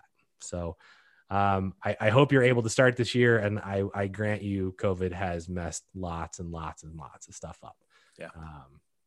I literally hear that every day right now because we're hiring for a position and it's got laid off because of COVID. I got laid off because of COVID and I had a great job and then COVID. And it's oh yeah, it's crazy. Next question. I'm in my current first home looking to jump to the next and claim that the new one is primary residence. So essentially nomad, which is awesome. Rent my place, first time landlord. Nervous because of CO laws, which I assume is meant as Colorado laws that heavily favor tenants and not landlord, which actually isn't true in our state. Our state is actually much more geared towards landlord, although it's swung a little bit, but it is not like California where it's, and maybe this is supposed to be California, right? In which case you're dead on. But in Colorado and even anywhere, like it's okay if the laws favor the tenants, right? Don't be negligent. Like treat your tenants as human beings. I mean, and most of this stuff never comes into play. So don't let tenant or landlord laws heavily favor one way or the other deter you from being an investor. Yeah. And then what do we got? And Brittany says, thank you so much for that, which is good that she didn't just like log off. So you already have the right mindset, Brittany. I will just say that, like, for you to actually hear me say that and be like, thank you, like you're going to make it. So yeah, go get it done. Yeah. You're well on your way. Cause a lot of people would be like, F you, Brian. That's probably true. Which is fine. I totally am happy with that. And then I just go, great. I'm kind of done helping you. Yeah. All right, let me push on because we're at slide 18 of 63. So fair price. There's a lot more to deal analysis than the numbers on the spreadsheet. You have to read into the spreadsheet, and I don't think we can even create a good spreadsheet to really do this justice, because you need to truly understand what each number means and understand what is likely to improve, what is likely to stay the same, what do you have control over, what do you not have control over. So there's a lot of nuance and subtlety to the spreadsheet and understanding that. And there's this idea of what is a fair price to pay for a property. And we'll talk a little bit about that. And then, so early on when I was doing this stuff, I was focused on buying primarily lower price properties and at a discount. And that was what I was considering my margin of safety when I was buying properties. And I was primarily using the BRRRR strategy, the buy, rehab, rent, and then refi model, where I'd leave as little money in the deal as possible. Or I would go and I would buy properties creatively, like do marketing, talk to motivated sellers, find a seller that it was in their best interest to allow us to come in and start making payments on their existing loan. And I would acquire the property. I'd make payments on their loan. Sometimes I'd have to give them a little bit of money in order to buy, their share of the equity. And then we would take that over. We usually put a tenant buyer in the property, allow the tenant buyer to rent the property until they were able to buy the property from us. And then we'd make a pop or whatever it was. So that was the two primary strategies I was using, but the discount part of it was not the only margin of safety. And that's the really important takeaway that I definitely understand now that I didn't understand before, is that buying a property at discount may not even be the best margin of safety that you can buy. Sometimes buying a property at a fair price that has really good long-term economics is a much safer investment than buying a property and getting a mere $20,000, $30,000, $50,000 discount on it, especially depending on the price, like that dollar amount. And so there's a really good chapter in the Tao of Charlie Munger by David Clark. This is the chapter that I was referring to. However, because of time, I originally planned on reading this to you, and it's a really good example where they talk about buying two different stocks in two different companies, one where it looks like it's the obviously better deal, the other one where it doesn't look like it's as good of a deal, but the underlying economics of the second stock are much better. Like the growth rate that they're going to see in that second stock is estimated to be much higher. And it turns out it's better to buy the one that has much better longer term economic potential than the one you're buying at presumably a better discount, the one that's earning a little bit of money today. And so the temptation for you in real estate, the equivalent is sometimes you're tempted to go buy a property that has $100 a month cash flow now, when it would have been better for you to buy the one that has break even or slightly negative cash flow if that other property has better long-term economics. It's in a better part of town. It's a better quality property. It's a better, the maintenance on the property is going to be lower. We're likely to see higher rent increases on that type of property than one in a D-class neighborhood. It's all these kind of like subtle nuances that make the difference in property selection. It's not always about, oh, this one makes positive $100 a month. This one makes negative $100 a month. I should always buy the $100 one positive. That's not true. And I think I didn't realize that to the same extent that I realized it today, that quality comes in different forms. A fair price is not just discount from the current appraised value, is that you really want to look at this. And on that note, and I don't have time to teach an entire class on this, and there's definitely going to be an entire class coming on this, but I just made a whole new series of charts for you that now shows the rate of change of any variable in the real estate financial planner. So for example, this is a chart showing you total true cash flow on a portfolio of 4 properties, 3 of them rentals, 1 of them you're living in as nomad. And it shows you the total true cash flow. Each line is a year now. I made this a year chart. And this is where you actually pay off property 1. And then this is the first one paid off. The second one paid off. This is the third one paid off. And this is where it increases. But the part of this chart that I want to show you, it's not just raw cash flow. Part of now what I think you need to look at, and part of what I didn't understand before, is which one are you likely to see your rents increasing faster? And so now I can show you with this dotted yellow line how quickly the rent is increasing. And so the rate of change, the percentage that the rent is increasing, is on the right-hand side. This yellow dotted, the orange dotted line now shows you how quickly rent is changing over time. And then you could see the normal economics for a lot of properties is the rent tends to slow down over time because you've already got to the certain point where it's a certain dollar amount, and for it to grow more, it's growing at a slower rate. But that's not always true. And so there's a lot to go through with this chart, but I just want to point out that we're not just looking at raw rent. We're also looking at how quickly rents will grow, how quickly property values will grow, what the quality of a property is, and the things that are related to quality, like lower maintenance and lower vacancy and lower turnover and all those other things. They all have an impact on things, and they're more important than you might imagine at first. And so that's sort of the lesson that I kind of want to take away from that. And all of those little nuggets, yeah, when you don't come back to the same class that we teach the second time and the third time, those are the nuggets that you miss. And those nuggets become really important. I think they do. Because, there's like the first glance of how the blocks sort of fit together.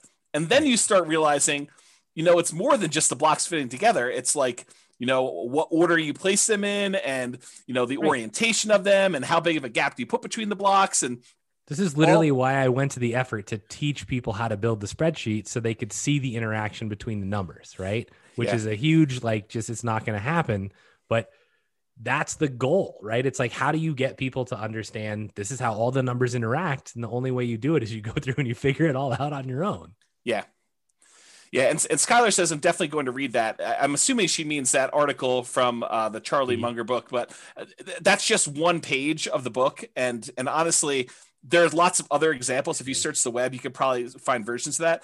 But it's a pretty good example of why it's not obvious that you always pick the one that seems better at first blush, that you have to look deeper than just cursory surface level type numbers. Yeah, Tao of Charlie Munger, that's the name of the book. Okay, reserves. And we probably need a 2-hour class on reserves, but I'll give you like my, one slide version of reserves tonight. So at the very beginning, I was really stretching to even buy a property. Like this was me relatively early on trying to, get started, make stuff happen, kind of like push a little bit out of my comfort zone to do things. So I was stretching, and I probably had some reserves, but nowhere near the reserves that I found out later that I was supposed to have, and not even close to where I am today with the amount of reserves that I keep. So like, if you look at my progression of like how much I think you need in reserves, I started off with basically 0. I thought incorrectly, totally incorrectly, but I thought at first that having access to a large amount of credit was good enough for reserves. Oh, that was wrong. That was way wrong. But that's where I started. I met with a CPA early on with a few properties, and they told me 6 months of reserves for each property. That like hurt me. It like after that meeting, I felt like that's too slow. There's no way I'm going to be able to have 6 months of reserves and hit the numbers I need to hit in order to get to my 100 properties with $100 a month. That doesn't make any sense to me. Like, there's no way I'm going to be able to come up with that money. I don't have enough money for 25% down. So like, I'm not going to be able to do that. So I got to buy these properties creatively in order to do the creatively and to be able to support myself and have this money coming in from, either doing BRRRR or creative financing or whatever. I mean, I need more. I need speed. I need velocity in order to kind of hit my goals. So this 6 months, I fought that advice hard. Like mentally, it was hard for me to do. Emotionally, I mean, deep down, I knew it was right. Like I was like, that's why I fought it so hard. I was like, how can they say that? But like you have to get there. It's just, you're fighting it. You're like, this is going to hurt me. This is going to slow me down. I'm not going to be able to hit my goals. And that really, I struggled with that for a long time.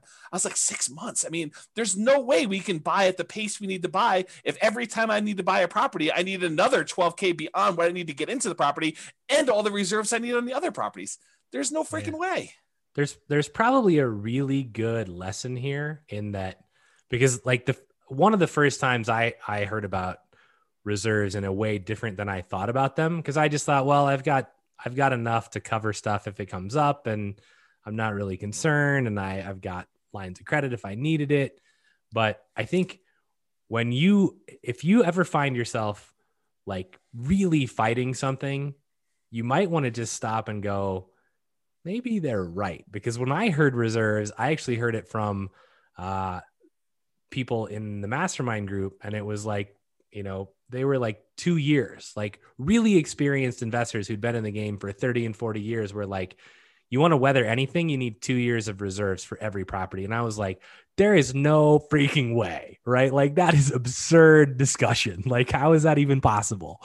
And you look at it now and you go, well, COVID, like things could have been a lot worse than they were, right? And some of them still aren't great, but I mean, they could have gotten a lot worse. So you can easily go, oh, well, if you didn't have rent coming in for any of your properties for a year, would you be okay? If not, do you have enough reserves? It's hard. Yeah. Especially when you're trying to grow. Once you're in like stabilize mode and you're just like, yeah, I can just save more money and like not spend anything. And yeah, it's easier to build that up. But if you're trying to grow, you're like, I need to use this money to go buy another house. Yeah. I think It's that's hard. that was what was so hard for me, is I was like, there's no way I can do this reserve, 6 months of reserves, and still grow at the pace that I need to grow at in order to hit even reasonable goals. So I really struggled with that for a long time. Then eventually I did build up 6 figures in reserves, which I thought was a compromise at the time to what I thought, was good. It was a healthy 6-figure reserve. It wasn't like just over 100K. But even with that, like that was before the first failure. Like that was my reserve amount before I kind of had this big crash and stuff like that. I was not prepared for a prolonged loss of income and a real estate market correction, and not knowing when the market correction was going to end. And I got to the point where I was like, I wonder if I'm throwing good money after bad. And I really struggled with that for a long time. I talked to my advisors. I like had some very, long conversations, sleepless nights, just struggle with that decision and how it went down. But I mean, I'm way more than that now, more than 2 years, in case people are wondering. Okay. All right. Return quadrants. And I'll try to go through some of this fast because I realize we're a little bit behind on time. So, and there's a really good, very long article I wrote on these return quadrants and kind of some of the nuance there. It's under realestatefinancialplanner.com/return-quadrants, plural. And if you go there, there's some detail. It's me writing out like almost a 2-hour class for you on these things. In fact, I probably should publish a book on this, but this is what I mean by the return quadrants, by the way. The 4 different areas you have returns, and then the reserves part here, and the total you get there. You guys have probably seen me teach this in class. And here's one of the things I want to point out about the return quadrants. And it has to do with what you hear versus what I'm actually saying. And sometimes I think they're different. And the example I like to think about is, have you ever had a misunderstanding with someone where you thought you really understood what they were trying to tell you, but it really was not? You thought you knew, and you could almost like finish your sentence and you could tell them stuff, and maybe even like most of it fit. And so they thought maybe you did understand, but maybe you're just describing it a little bit differently. But turns out, you find out later, they did not understand. You guys did not understand each other. You were like talking past each other, and you were not on the same page. I think sometimes that when I teach the return quadrants, that I'm saying something and you're hearing something different than what I'm saying. So try to sort of listen to what I'm actually saying and not what you think I'm saying, because there's a lot here and it's a lot of detail. So really brief version, the top half of the return quadrants, appreciation and cash flow, those are speculative. We have very little control over whether or not properties are going to go up or down in value. And to a lesser degree, we have very little control over whether rents are going to go up or down and how much cash flow is.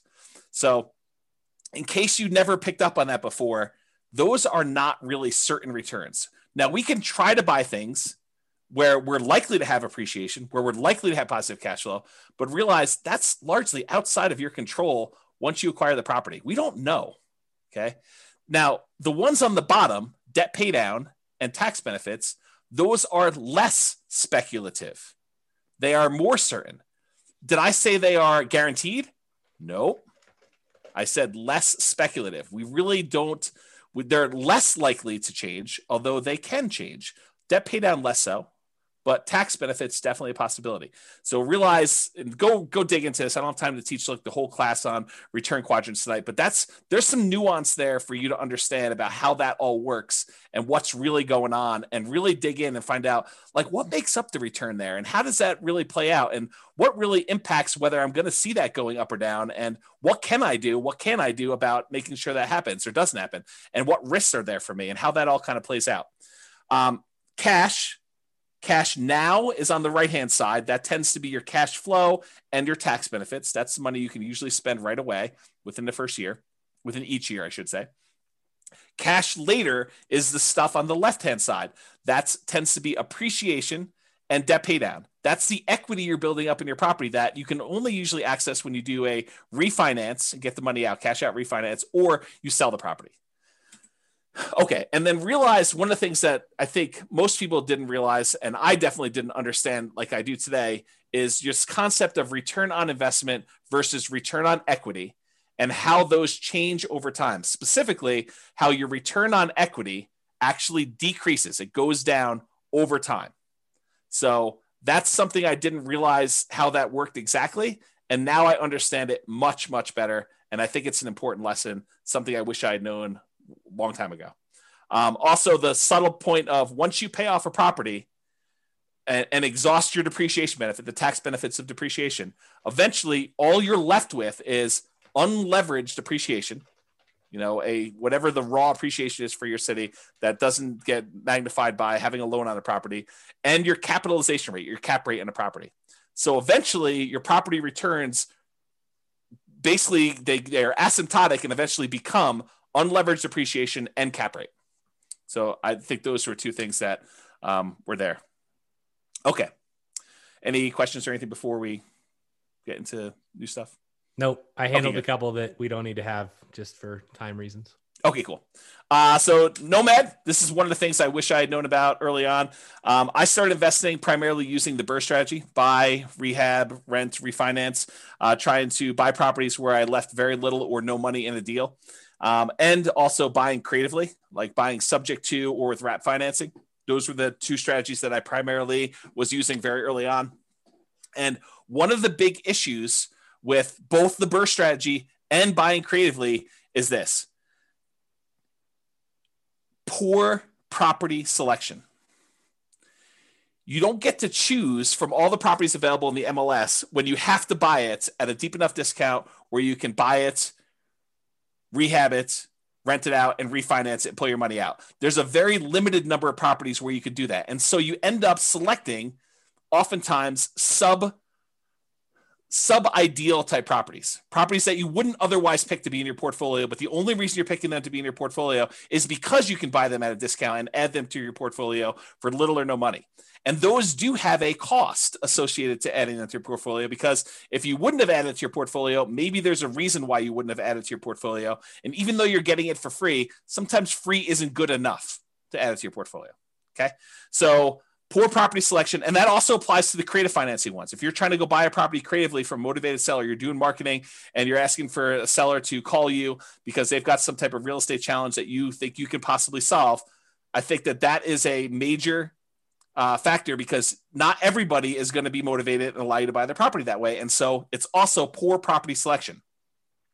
It's really hard to find ideal properties to do that. And that's one of the things I did differently the second time around, is I didn't just buy anything for my portfolio. I was very selective in what I was going to add to it. And those properties, the BRRRR ones and the creative ones, they do not tend to align with the quality properties that we talked about when we said fair price. We talked about buying a great company at a fair price versus buying a fair company at a great price. That's what I'm talking about here. It's another way of me saying this. Another issue that I had with the BRRRR and creative buying properties creatively subject to and wrap financing was living expenses. I had to figure out a way, if I wasn't going to work a job, if I was going to be a real estate entrepreneur and try to generate money from this, was generating living expenses. So I had to do it either with cash flow or these pops by having a tenant buyer live in the property. And then, 2 or 3 or 4 years later, they come out and I get 20, 30, 40K, whatever it was at the time to do that. So that was another challenge of doing it. The second time after I failed and I had to rebuild, I primarily focused on 25% down and then a little bit of Nomad. And so for those of you that are kind of aware of what I'm doing, that's what I primarily did for version 2. Okay.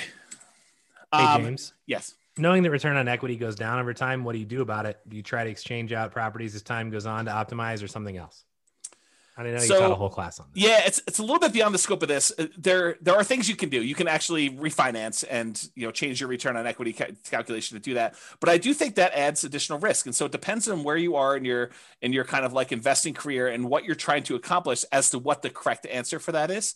I will tell you that your portfolio tends to become slightly less risky over time as your equity position increases. And I think that lower return is a reflection of your reduction in risk because of the less debt that you have. Your kind of like debt to equity ratio, your debt to net worth ratio. And so there's a whole class on some of that as to what that means and why. And I probably should have time to think it through and really give you a much better answer. But that's like off the top of my head while I'm distracted with some other stuff. So why 25% and not 20%? So the short answer is you get a much better interest rate for a 25% down than a 20%. And it's not that much extra down if you've got some resources going there, and it significantly improves your cash flow to do it. So we've done classes before, I think, where we compared 20 to 25% down. The which ones they were escapes me right now, but this is not a new discussion. This kind of 20 versus 25%, we've talked about a lot in various other classes and showed you the numerical differences of why you want to do that. One of them is definitely the financing class, where I show you the difference in interest rate between a 20% down payment for an investor and a 25% down. It is way, way better. Like your cash flow significantly increases because number one, you're borrowing less. And number two, your interest rate is crazy better than doing the 20% down. So that's the short answer for that one too. Okay. So one of the things I wanted to point out, we talked about this idea of the first 100K, the kind of one that, Charlie Munger says is kind of a bitch to get to. And I wanted to show you just very briefly why Nomad can be an amazing way for you to get to that first 100K. So this is you in your second year when you convert that first property you bought to a rental. And you can see that just by holding that property, even with negative cash flow in our marketplace, this is a property that you could have bought 3 months ago in Northern Colorado. It's probably one of the better properties, but it's not like a once in a lifetime type deal. It's like you could have bought 10 of these. So it has negative cash flow on it, has some positive tax benefits so that the overall cash flow is positive. Appreciation on it was 11,000 or so, and debt pay down was almost $8,000. And so on that particular property, you made about $20-something thousand just by buying this. So that's in year one when you do it. When you do year two, the property made $23,000 in year two and $22,000 for the second property you bought. So between the two of those and the one from the year before, you're at like $68,000 towards your first 100K, which is crazy to think about. That's just you doing 2 Nomad rentals, 3 properties total, 1 you're living in and 2 rentals. And then if you end up getting to year 3, you have 25 from the first one in that year, 23 from the second one in that year, 23 from the third one in that year. And so you had a total of whatever this is, $70,000 plus what you had before. So you're at $141,000 by the end of year 4, 3 years with you as rentals. So you're way over that. Now you did have to contribute, down payments in order to get here. First one could have been 0, but probably 3% down, 5% down for doing some of those. But that's what's powerful about Nomad is it allows you to get these amazing kind of returns on the numbers. And I probably should do a whole class just on this concept of kind of getting to your first 100K, why Nomad is so fast for doing it. But one of the reasons why it's so fast is you're seeing 23% return, 25% return, 30% return on the amount that you invested, on your equity, actually, in this case, because it's a return on equity quadrant when you're doing that. And so I probably need to dive deep and do an entire class on that. But this is the short version as to what I didn't know, whenever it was 20 years ago when I first started. Oh, and here's the overall return on equity on all the properties. So your overall appreciation rate is 12.69. Your overall cash flow is slightly positive. Your overall tax benefits 1.85, and your overall debt paid out 8.83 for a total overall return of just over 20-something% on a return on equity plus R12 quadrant when you're doing that. So that's what's powerful about Nomad is you're getting these super high returns on your money for owning the properties, and that's going to help you get you there a lot faster. Okay. I think I'm making up some time. I'm halfway through, 36 slides. Focus. When I was running my marathon, Brian was texting me videos of The Rock in the gym saying focus. That's what he was doing when I was doing that on my phone. Focus. My phone is actually named Focus. Really? Should be named like lack of focus, like distraction. No, that's not your phone. So focus is going to be relatively short, but I think in some ways, this is one of the bigger ones, right? I think this is the one that cost me a lot of time, cost me a lot of energy, and probably didn't help as much. It's this idea of shiny object syndrome where, you hear about a new course on, I don't know, reverse wholesaling or option auction strategy or flipping houses remotely or virtual wholesaling or whatever it is that's the new attractive thing of the day, or day trading or buying domain names or whatever it is. And you end up thinking that may be better than the strategy I'm doing. It would be a disservice for me to actually continue doing what I'm doing when this other thing could be 2 times better or even 10% better. It's just this kind of like, you think that you're missing out on something. And I think I had a lot of that missing out sort of psychology going on, especially when I was younger, and I was looking for the optimal vehicle in order to get me where I was going to go. And I don't know if anyone else has had that sort of, thing where you feel like I got to pursue everything because I don't know what I'm missing. And I could be finding something that's so much better than what, this person's selling me as kind of like their course or their strategy. And so I had a lot of that going on. So I was always looking for something better. Yeah. Like a fear of missing out. I think that's a good way of putting it too. What I came to realize later on is an expert with well-used old tools is better than a novice with the latest, most high-tech, best tools available, because I think the expert has skills in using their tools and they can accomplish what they need to accomplish a lot of times with really great skill and have a really great finished product, where someone who's brand new, even though it's a slightly better vehicle, slightly better tool set that they have, a lot of times they just don't use it very well and they don't perform very well. And so I don't know, I would think really hard about jumping ship all the time and trying something new. I would just focus and be patient and implement a strategy that, is in the top 25%, 20%, 10%, whatever you find is your particular strategy. But I wouldn't jump around to gain a little bit of extra thing, because the grass is always greener on the other side. You think that something else is going to be way much better, and you try it and you're like, oh, I didn't realize this was going to be part of this thing, or I was going to have to deal with this nonsense and stuff like that. So I think that's another part of it. Yeah. I mean, if you've ever seen me use like a regular saw versus a power saw, like my cut is much straighter with a regular saw because that power saw is out of control. Yeah. I mean, that's probably true, I guess. And then here's the other part of focus. Here's a quote from the Bible: "Where there is no vision, the people perish, but he that keepeth the law, happy is he." And that's from Proverbs 29:18, King James Version. And I think about this a lot, because I think about how it was hard for me, and I think it's hard for a lot of people, that unless somebody lays out the entire plan in detail and thinks through the entire project and like says, these are the steps, this is where you'll be, this is what you need to do, I think for most people, it's hard for them, especially when they're brand new and they don't know what they don't know. They don't know what they're missing. They don't know what they need to do until someone lays out that in detail. It's really hard for you to have the vision of what you need to accomplish and how it gets you to your goal. And so this occurs to me, like when we started teaching Nomad, I realized right away that I need to put out, even if you guys don't use the 10-year plan of buying 10 Nomad properties, you need to have at least seen a 10-year plan so that you know, hey, someone has thought this whole thing through, and this is how you can get from 0 to owning 10 rental properties and what those numbers look like. Now, you may decide you only want to do 1 or 2 or 3 or 4 or 5 or whatever it is, but at least someone has laid out, 10, Brian says, but someone has laid out the entire plan for you and given you a vision.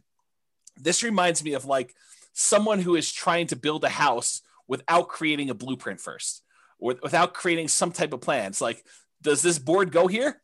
Well, I don't know. I mean, unless you have a plan, you don't know if a board does go there or not. Maybe it should go there. Maybe it shouldn't go there. But until you have a very detailed, thought through, organized plan where you know all the pieces fit together and how they fit together and what order they fit together, you can get lost in this thing where you lose focus. You just don't know what you should be doing. So I think it was really challenging for new investors to kind of develop or see that a detailed plan in the future. So that's why we ended up teaching the Nomad the way we do. It's one of the reasons why I wrote the financial planner software, is because there wasn't anything available that made it easy for us to develop these plans and change assumptions and do all that. And then it's one of the reasons why I wrote literally the blueprints, so you could take your plan and I walk you through what happens at different stages, all these different significant events and stuff like that. So I'm trying to help you with your vision process, because I think that was something that was lacking for me. I thought my vision was this $100 a month times 100 houses. And if I had run those numbers through the real estate financial planner software, I would have saw really early on that was going to be problematic, especially if I did any type of stress testing whatsoever on those. So you want to add something to that, Brian, before I go on to the next one? No, spot on. Oh, you wanted me to add something because you were thirsty. Sorry. Well, I figured I would just ask. And on a related note, I think this focus and the grass is always greener, I think those are related. But when I was first starting off, what I was told by all the people I talked to and all the books I read is cash is king. And I also heard cash flow is king. And so it was sort of like this somewhat contradictory advice, but I took cash flow to be king more so than cash. And maybe it was because I could see how I could generate a little bit of cash flow. I had a hard time seeing how I was going to generate large amounts of cash quickly to do stuff like this. So when I first started, it was still challenging in our local market, just like it is today, maybe a little bit less challenging, but not much, to find properties that had positive cash flow. It wasn't easy to do, especially quality properties. So I was doing things just like we teach in like the cash flow workshop class to improve cash flow. I was focusing on doing a lot of those things. The things that I was primarily doing was buying properties as, BRRRR, the buy, rehab, rent, refinance things, and also creative financing, because I didn't have 20 to 25% down payments. Maybe I could have scraped together 1 or 2 to do that. But after that, I was done. I mean, I would have been done buying. And so that was really hard for me. And I wanted to acquire more than just one property that had $100 a month cash flow. I was trying to do this fast. And I think that was actually one of the things that I probably made a mistake, is I think I was trying to rush financial independence. I was trying to get there really fast, pushing it really, really hard to do that. And it's hard, because I could see why some people might think it's conflicting advice when, Brian and I tell you, you got to work hard, you got to push really hard, you got to do it. But then I just told you that I think I rushed financial independence, but I don't see them as conflicting, because they're definitely both true. I don't know if maybe Brian has some insight, but I could see that they're different in my mind enough, and I'm not sure how to vocalize that. Yeah, I think I think the second part of that is, being smart and not over pressing to like ruin your chances. I think the first part is you have to put in the hard work, right? It's hard work versus don't press so hard and don't take risks that are unnecessary to get you there a little sooner. Realize that from all the other things we've talked about tonight, like it's not a like get rich or get wealthy fast thing, right? Yeah. Once you understand that I'm going to get wealthy over time, I'm going to use real estate as the means to the end for that, and why you're doing what you're doing, then I think I've got to go do a lot of hard work now, right? And as an example to this, right? Someone asks, with the huge seller's market, houses going thousands above asking price, what is the best way to find a property at a fair price for Nomad, right? And James may have a completely different answer, but my answer is hard work. Freaking every property that comes on the market, analyze it. If it looks decent, go see it. Like, that's literally how you do it. It's just effort. It's like you continue to go until you find what you want and you never give up. Like, that's all that, like, that is literally the entire secret to my existence. Like, that is like the secret to all of my success, is that when people tell me it's not going to work, you're not going to make it, I'm like, whatever, see you when I get there. And then I just put the pedal down. Yeah, I'll answer that question slightly differently. And I think in our market right now, in order to do that, I would say you're not trying to buy 12 properties right now. Although the crazy thing is we could see appreciation and rents increasing for the next decade or more. And I would have made a mistake doing this. But I think if you're just trying to acquire one property, you're buying something that has good long-term economics. I think that's what you're trying to focus on, is buying something of quality that you would want to have in your portfolio 30 years from now. And it's possible that that property will have a dip in the short term, but I think over a very long period of time, if you pick a property of quality that is likely to have really good long-term economics, even if you're paying a small premium today, it's going to be cheap in the long run. And I think that's part of how I look at it now. Yeah.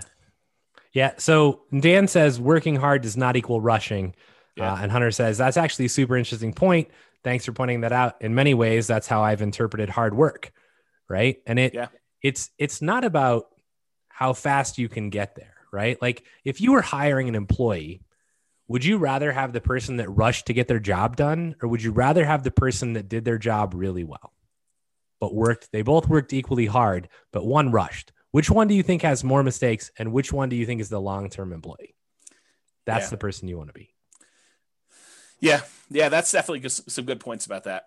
I mean, there's a lot of nuance and subtlety to some of this stuff. And I think that, especially since I've identified some, if I can get beyond the emotional attachment I have to some of these points and the kind of like carnage associated with it for me, I think there's some real good lessons for us to continue to repeat in the future for NCRAG. But I think, I just need to work on, I think, getting beyond that. Yeah. Unless there's something else, I'm going to continue on with this slide and then move and stuff. So when I was doing a lot of the BRRRR and creative strategy stuff, we could have found some deals that had good cash flow, that had decent cash flow.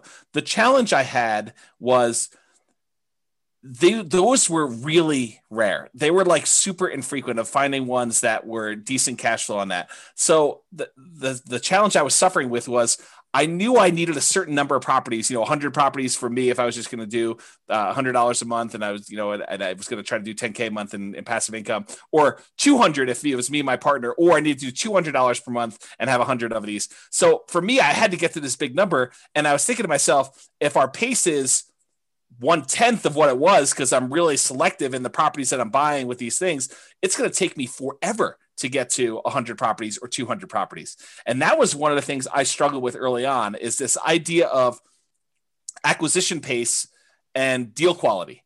And I think I landed on the side of pace, at least for a period of time. And I think that hurt me. And I think if I had to do it over again, I'm not sure I would do it exactly the same way. I think I would have done more, having done it again a second time. I have done it with quality. I've done it with more quality type stuff than I have than pace and just adding stuff to my portfolio because I could. So that's something to kind of remember. And this is a slide. I won't go into a ton of detail. This was in the cash flow versus appreciation class. And it talks about how markets historically, some of them have had really good appreciation. Some of them have had really good rent appreciation. There are some that have had negative appreciation, but really good rent. And so it's like, this is a breakdown of how many existed for each breakdown of market. And go watch that class, because I did a much better job of explaining that. in that class. And this is probably a topic for more conversations. But what I did also want to point out is just because a market had great appreciation in the past and great rent appreciation in the past does not mean in any way that that is going to continue in the future. I think that you need to understand what is driving some of these things and try to look into the future as best you can, because it's really hard to do, and try to say, do I think that this is going to be a property that over a very long period of time is going to have very positive economic kind of like perspective or a very good economic benefits of owning for a long time? Short term, it's really hard to predict. Long term, it's really hard to predict. But I think that's part of what you're trying to do, is trying to evaluate, where this will be at some point long in the future. And on that note, do you want to say something, Brian? Speaking of reserves, do you have a tool or chart evaluating the portfolio risk? Yes. So in the Real Estate Financial Planner, there's probably 2 or 3 really good charts for risk evaluation. One of them is debt to net worth. The other one is a new chart. I'm not sure if you even got an email on it yet. It's liquidity or account balances to debt. I think that's the other chart. So it shows you a measure of like how liquid you are in your account balances compared to your debt load. And then another one is the number of months of reserves for your entire portfolio. It adds up all the expenses on all of your properties, including rentals and owner occupants. It adds up all the expenses you have programmed in there for your personal like living expenses. And it tells you how many months you have of reserves for all those things for the entire portfolio. And you can see your kind of like reserve balance over the course of 40 years or 60 years or whatever you're running there. And I think that's another interesting metric. And there's more coming. Okay. Past is not equal to future. So, we talked about this idea about appreciation in the past does not mean appreciation is going to be in the future. Cash flow in the past does not mean it's going to be cash flow in the future. Just because a market has done well doesn't mean it will do well for you in the future. Just because a market has done poorly in the past doesn't mean it won't do well in the future. You need to try to understand the why behind it, which is really difficult to do, especially with unprecedented times. And we're not really sure like what's going to be the major factor in things and how those are all going to play out, but you have to do the best you can. And you may still be wrong. And I think that was a major thing that I had a problem with early on, is I had a fear of being wrong. And I think that still comes up today. I think that's part of the ego thing, right? Like being wrong and a feeling like I should have known. And I think that's definitely an issue I have going forward. But, maybe you're better at that than I am. I think the goal is to buy something with long-term positive prospects. Try to put the odds in your favor. Doesn't mean that you're not going to make mistakes. Doesn't mean that you're not going to fail. But I think trying to put odds in your favor and making reasonable size bets. Don't bet the farm because it's 51% in your favor. I think that's another key part of this. And that's one of the reasons why I like the nomad strategy, is that you can actually keep big reserves and buy a property and get really good returns on the small amount. And if something starts to go against you a year later, you can actually buy in again and take a better bet, because now the odds are even more in your favor because you're buying at a bigger discount or buying a slightly different market or whatever you have to do in order to continue to buy and acquire things correctly. And then market timing is a fool's errand. Trying to say the market's at its top, I'm not going to buy now, or the market's at its bottom, I'm going to buy as much as I can. I think that's really difficult to do. And there's a lot of people that agree with me. I've got a whole bunch of little quotes. I'm going to read you some of them just flying through. I'm not going to comment on all of them, but I do think that it's important for you to realize that I'm not alone in this philosophy that timing the markets is incredibly difficult to do. It's really, really hard, and it's inaccurate, and there's no one that's really been super successful at it. And some of these guys are the richest men in the world. And so it's not just James's crazy little idea. This is people like Warren Buffett and Peter Lynch and Charlie Munger and all these other guys about market timing. So Warren Buffett says, we continue to make more money when snoring than when active. And he's talking about not constantly buying and selling into the market. Bernard Baruch, or whatever his name is, only liars manage to always be out during bad times and in during good times. So it goes to show that. If you don't believe this, like I used to day trade. So if you don't believe this, try and go day trade and just try and get in when it's like bad and out when it's good, and like, good luck. I mean, it's just, no one can do it. Like, you might do it consistently for 6 months, but can you do it consistently for 20 years? Yeah. The answer is probably not. Here's Peter Lynch. far more money has been lost by investors preparing for corrections or trying to anticipate corrections than has been lost in corrections themselves. That's Peter Lynch. Benjamin Graham, who's Warren Buffett's mentor, says, in the financial markets, hindsight is forever 2020, but foresight is legally blind. And thus, for most investors, market timing is a practical and emotional impossibility. Yeah. Another Peter Lynch things, I can't recall ever once having seen the name of a market timer on Forbes' annual list of the richest people in the world. If it were truly possible to predict corrections, you'd think somebody would have made billions by doing it. Good point. Daniel Kahneman says the average investor's return is significantly lower than market indices due primarily to market timing, them trying to time the market. And we've discussed that before in class. I've shown stats on like, hey, people tend to get out too early and they don't hold, and then they try to buy back in and it's already higher and they end up losing the entire game. Totally agree. John Bogle, the inventor of index funds, basically says the idea that a bell rings to signal when investors should get into or out of the stock market is simply not credible. After nearly 50 years in this business, I do not know of anybody who has done it successfully and consistently. I don't even know anybody who knows anybody who has done it successfully and consistently. Yet market timing appears to be increasingly embraced by mutual fund investors and the professional managers of fund portfolios alike. And I think that applies to the real estate market as well. Here's another Warren Buffett quote. We've long felt that the only value of stock forecasting is to make fortune tellers look good. Even now, Charlie and I continue to believe that short-term market forecasts are poison and should be kept locked up in a safe place away from children and also from grown-ups who behave in the market like children. And part of that comes back to like the shiny object syndrome, right? Yes. You're like, oh, I'm doing this. Oh, that looks really good over there. I could make more money. And then you switch. And then guess what? You're getting in and out at the wrong times because you're just switching. Right? Totally agree. Don't time it. And I think that was something early on. I think really early on, I didn't realize that there was like market timing. I was like, I'm here now. I'm going to invest. I'm going to just do this, because I don't think a lot of books were talking about market timing back then in the real estate side. It took me a while to find the stock stuff. Okay. But I think that was one of the things. And then eventually I was like, yeah, maybe you can time this. Maybe I should go and find a market that has better economics and try to do it there. And, there's a whole bunch of weird stuff. Alan Abelson says, do you know what investing for the long run but listening to market news every day is like? It's like a man walking up a big hill with a yo-yo and keeping his eyes fixed on the yo-yo instead of the hill. Our market goes up and down, but it tends overall to go up in general.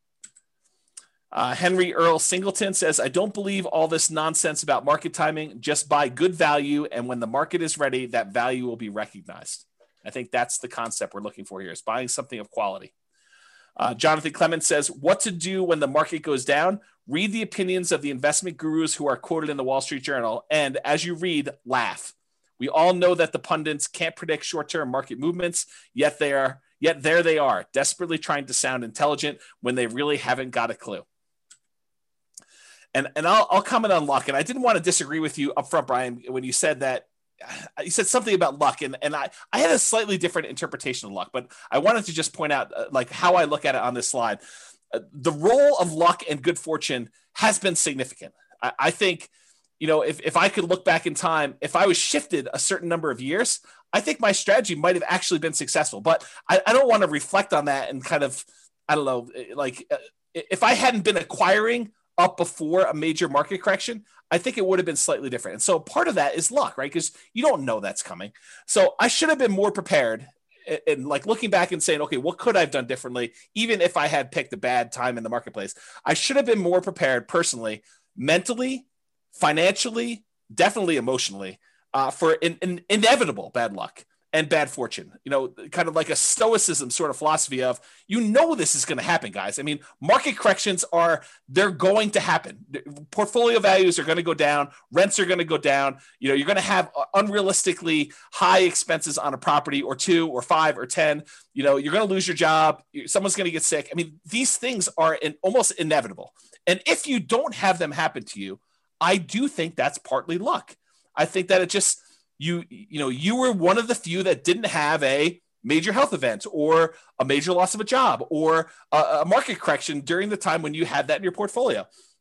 And so I think going in here thinking that that's not going to happen to you, that you're going to invest and the market's not going to correct, I think that's folly. I think that you should mentally, physically, financially, emotionally prepare for having that sort of correction and thinking it through as to what that looks like and what can you do about it. Being smart, in my opinion, is planning for these things, whether they happen or not. If you don't have them, you're lucky that they didn't happen for you, not that you were lucky that things went well for you. I don't know. That's sort of how I look at it. And I'll point out like two more points. That I don't know if Brian wants to comment on some of this. Even amazing businesses become distressed. That's largely what the value investing community is talking about. They talk about waiting for great businesses to have some type of temporary setback and buying in at those times. So even if we have this great real estate business, you can expect at some point that it's going to experience, at least at some level, some distress.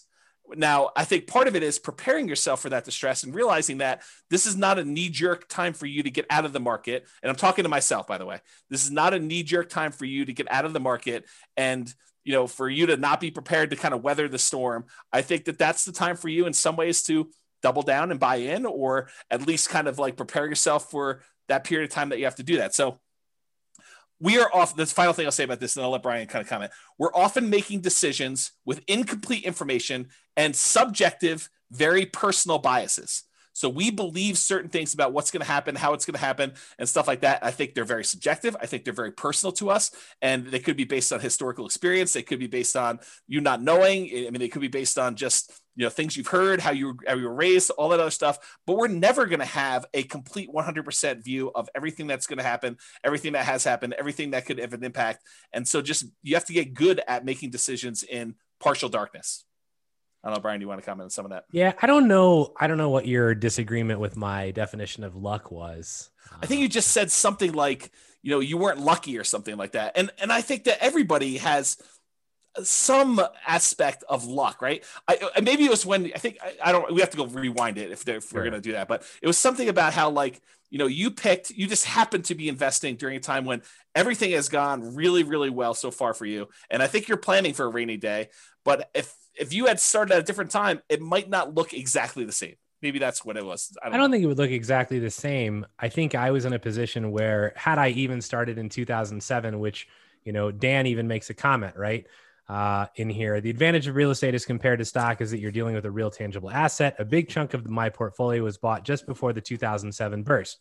It never affected us because rents were coming in and we weren't selling the properties, right? So they had enough, I assume, in reserves to cover whatever was happening. And you know, obviously in depth about my situation, but my guess is that if I had bought a bunch of properties in 2007, I would still be okay, right? But I think there are definitely events. And I think this is the hard part about life, right? So in poker, you could be holding kings and I could be holding aces, and we could literally turn our cards up. I would shove my entire, you know, pot in, my entire bankroll in every single time against you. Because I would win.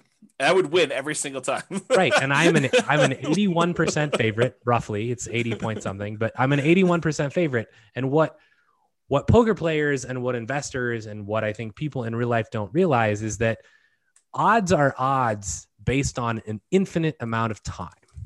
And so literally for my entire lifespan, it is possible that James just every single time his kings beat my aces. And this happened at the poker table as well. But like, it's you literally see this. And so this is what makes investing or poker playing or anything really difficult, because if I go to the poker room for a year in a row and every time I make the right decision, I get not rewarded and James wins all the money. Yeah. And I'm like, I'm making the right decision. And it turns out I could be the best poker player in the world, which I am not by a long shot. Right. But I could be, but I would never actually realize it or have any physical evidence to show me this. Yep. And so I may be the best real estate investor in the world and I invest at perhaps the wrong time. And then I get totally hosed by the market or some exterior factor. And then I just quit.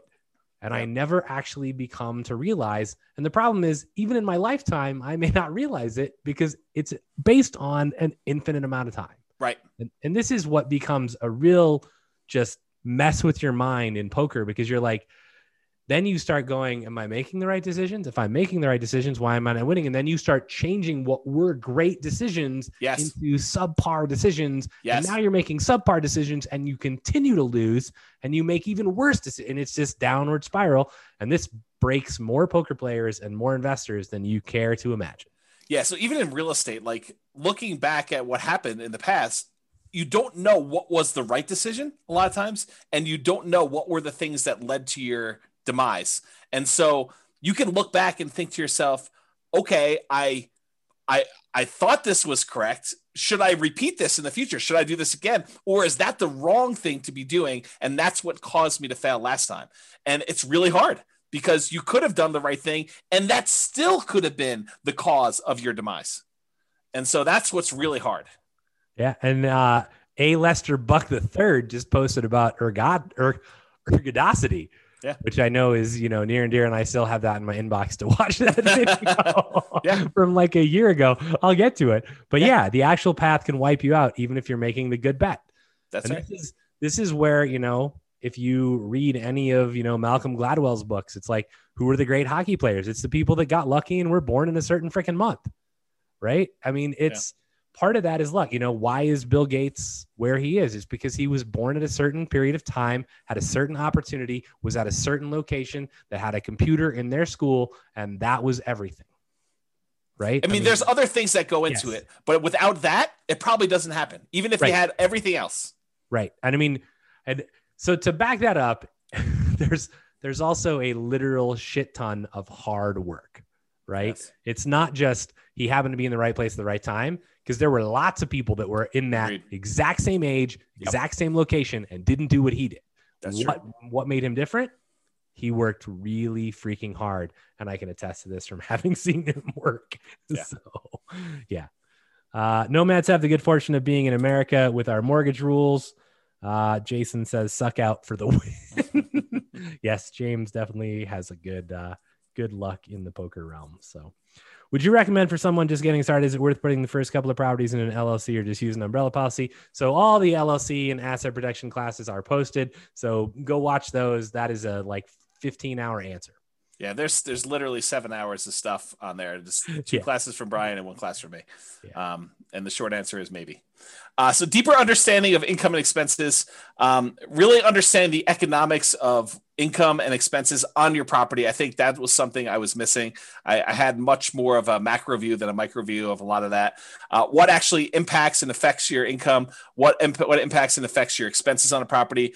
Can you do things to help rent go up? Can you keep expenses down? And this is largely that whole capital expenses class Brian taught. Take that and expand it out to other areas besides capital expenses. And you sort of understand where I'm coming from with this. Is Brian does a ridiculously amazing job spending 2 hours going in and showing you why capital expenses can kill you if you're buying the wrong types of properties and how all that plays out. But realize that's just one field on the spreadsheet. And you really need to have that level of thinking for all the other areas of the spreadsheet as well. And thinking about things that you have control over, things you don't, and what can you do about it and how that all works out.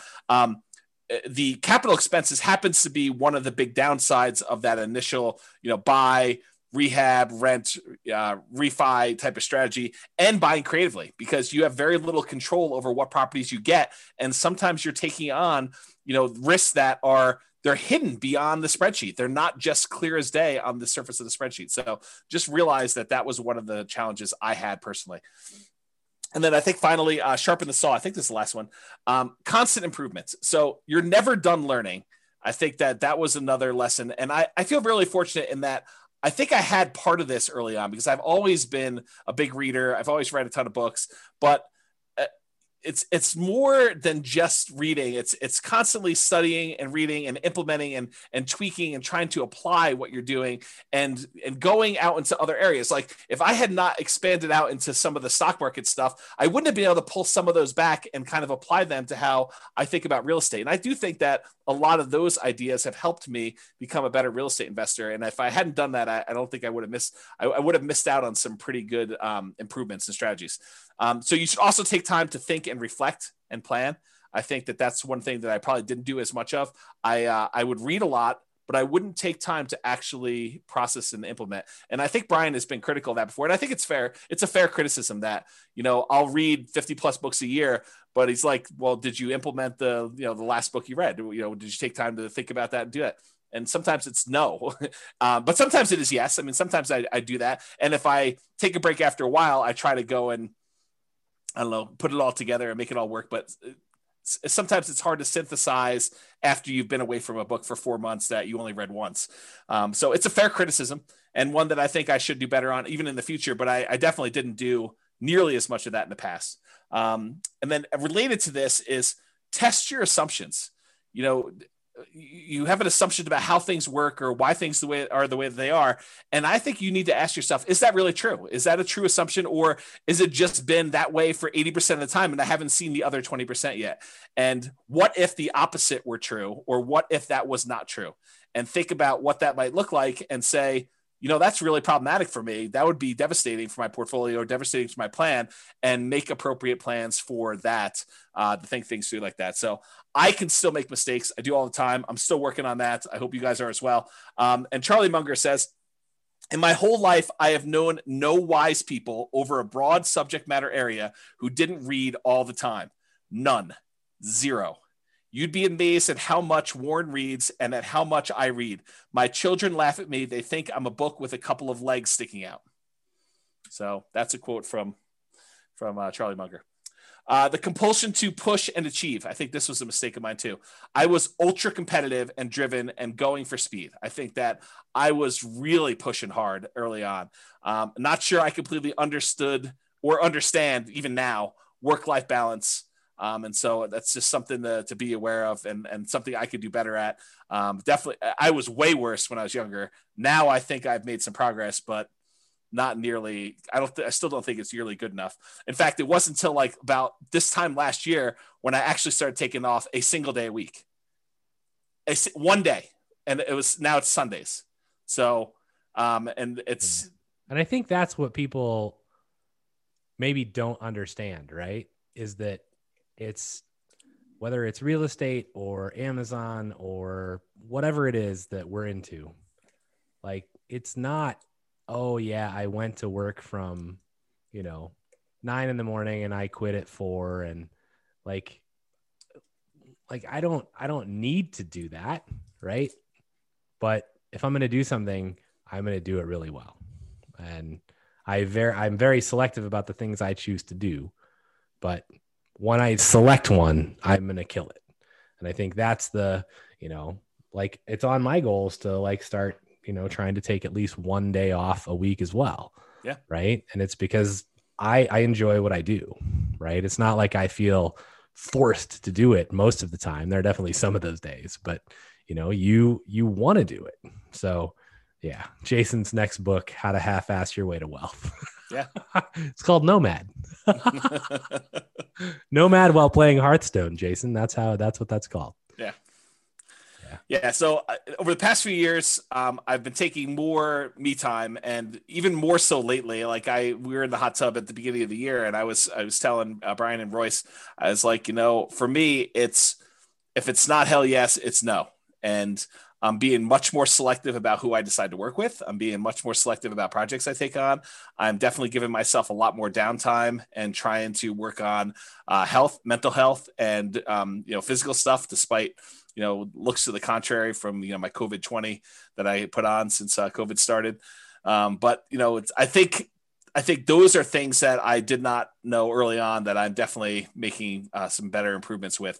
And once you get your first 100K, I think it's easier to try to find balance once you've made some significant progress towards your goals, because then that's sort of takes some of the I don't know, the pressure off of you to do all of it yourself is that you've got some asset base that's growing, and now you can afford, for lack of a better term, but I think it's a pretty good term, for you to kind of like let that do some of the lifting for you to get you where you need to be.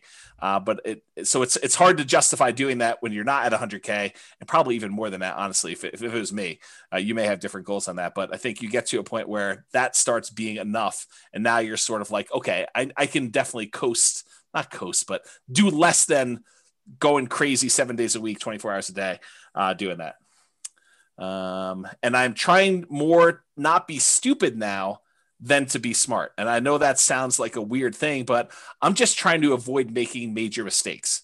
And if I had to do it over again, I bet you I would take that approach a little bit more, rather than trying to be the smartest guy in the room, or associate with the smartest people in the room and try to make really smart decisions. I might try to just not make mistakes and avoid losing, and sort of put myself in a position to let myself win rather than forcing a win. I don't know if that's a good way to think about it. So that's kind of where I am with that. Yeah, I mean, that analogy plays really well to EV and to poker. Like, if you sit down at a poker table and you're trying to like beat someone else, yeah, you're doomed to lose your money. Yeah. And I think early on, I was more of a I'll beat you sort of personality. Like I cannot overstate how competitive I was as a younger guy. Like, imagine someone just ridiculously competitive. And I'll just doesn't take a lot of doesn't take a lot of thinking for me. Yeah, for you, I agree with it, and I think I see a lot of myself in the competitiveness with you. But like, this is how competitive I was. My brother skipped a grade in like first grade, and because my brother was having some challenges, just socially more fitting in than anything else in elementary school. By the time I was ready to go into first grade, they wanted to skip me a grade in elementary school too. My parents said no. So my brother held this over me for 10 years. Every time we'd get report cards and we'd compare them and say, I got, 6 A's and, an A minus, and you got, whatever it was, he'd be like, yeah, but I skipped a grade. So this is like every day, homework, all sorts of stuff. So I actually pushed really hard to skip grades in high school. That's how competitive I was. I pushed to try to skip grades in high school so that I could actually catch up with my brother. That's like how ridiculously competitive I was. So kind of give you an idea of what that looked like. And not that I'm encouraging that, because I've totally gone the other direction where I'm just trying to so Brian, you own chess. I'm not even going to play you because I don't even want to start the competition with playing chess. So I concede. It's all you. You own the chess space. So that's sort of what it is. So, yeah. All right. So the last slide is a final thought, and this literally is the last slide. Everyone wants to know if you skipped a grade. I did. Multiple. Yes. I started college at 15. So that's how I did it. But yes, like really crazy, ultra competitive to do that. All right. So final thoughts. One thing that came up while I was preparing for class, what things did I happen to get right in the beginning that I still feel are true today? That's sort of like the opposite of what do I wish I knew when I started. It was sort of like, well, what things still are true today that were true back then? That could probably be a whole different class. I didn't write that down, but I thought that was an interesting kind of like side note that occurred to me while I was doing this. All right. Only 11 minutes over. So far. Any final questions? So I got lots of comments. Oh, okay.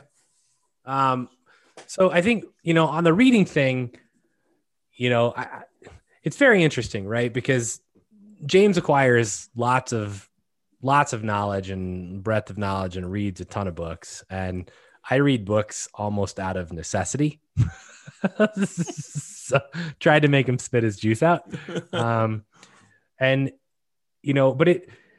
I will say that, one easy way to avoid reading as much as James is have a best friend that reads as much as James does, and then sit in a hot tub with him and tell him your problems. And then he can tell you all the books you should read. And then you tell him, well, what's the point of that book? And he tells you the 5-minute synopsis, and now I don't have to read shit. Right. It's amazing. I mean, you speak the truth, because I think you're 100% correct. If you've got someone else who's reading, 50 to 100 books a year, Yeah. and they have decent retention, and they're relatively good at, oh, I recognize that particular issue you're having. Let me tell you about 4 different resources for that, and here's what they say about them. I don't know. That's super helpful, I think. I wish someone was like that for me. I mean, I wish I had someone that could read 50 to 100 books. I would have to read like 500 books a year. Right. Yeah. Because I would first have to read every book you've ever read, and then I would have to read 500 more a year in order to have a breadth wide enough to like be useful. Yeah. So that's crazy. But yeah, I mean, you know, and I think really, I mean, I say that somewhat in jest, but I mean, James is an amazing resource, like not just for real estate stuff, but I mean, he's just an amazing best friend and amazing resource in general. But I think my overall point in that is you need to surround yourself with people like that. Like this is part of not failing as hard when you fail, is if you have people around you who are like, okay, you know, I understand what you're going through. Let's talk about it. And you can at least, if nothing more than get it off your chest, which James hates to do. Right. But having the people around you that are going to support you through that process. I mean, huge setback in my life. I went through a divorce and James was there every day. So, and it makes a difference. So find the people that care about you. Somebody in their comment says, this is from like a long time ago in the presentation, but I highlighted it because I wanted to come back, right? It says, so much value in a great mentor, one that has a tried and true and approaches and has made money doing them. And I have this thing about mentors. This is kind of a pet peeve. You know, when we used to teach live classes, you know, people would come up after and be like, hey, Brian, will you be my mentor? And I'm like, who are you? And it's like, so I think there are great advantages to having an amazing mentor, but if you as their mentee are not delivering value back to them, then you need to reevaluate your relationship. So I think that is the one point I want to make on that, is that you should be delivering value both ways. And sometimes that seems hard because you might be like, well, if James is going to be my mentor in real estate, how in the hell would I deliver any value to him? Well, there's a lot of ways you can deliver value, right? I mean, James is amazing at lots of things, but James needs advice on other stuff too. So, you know, James needs to share stuff, you know, every once in a while, you know, in a hot tub once a year or something. I don't know. But, you know, I think I look back to when I met James and I sought James out because I had basically heard that, you know, James is the person I needed to talk to. And, you know, he talks really fast. And I was like, great, because I listen really fast. So let's go. And so I met him and we ended up sitting down and talking for a while. But, you know, some of the first conversations we had, like I went to him to find out what to do for real estate investing, but he very quickly learned that he could turn to me to bounce his business ideas off of.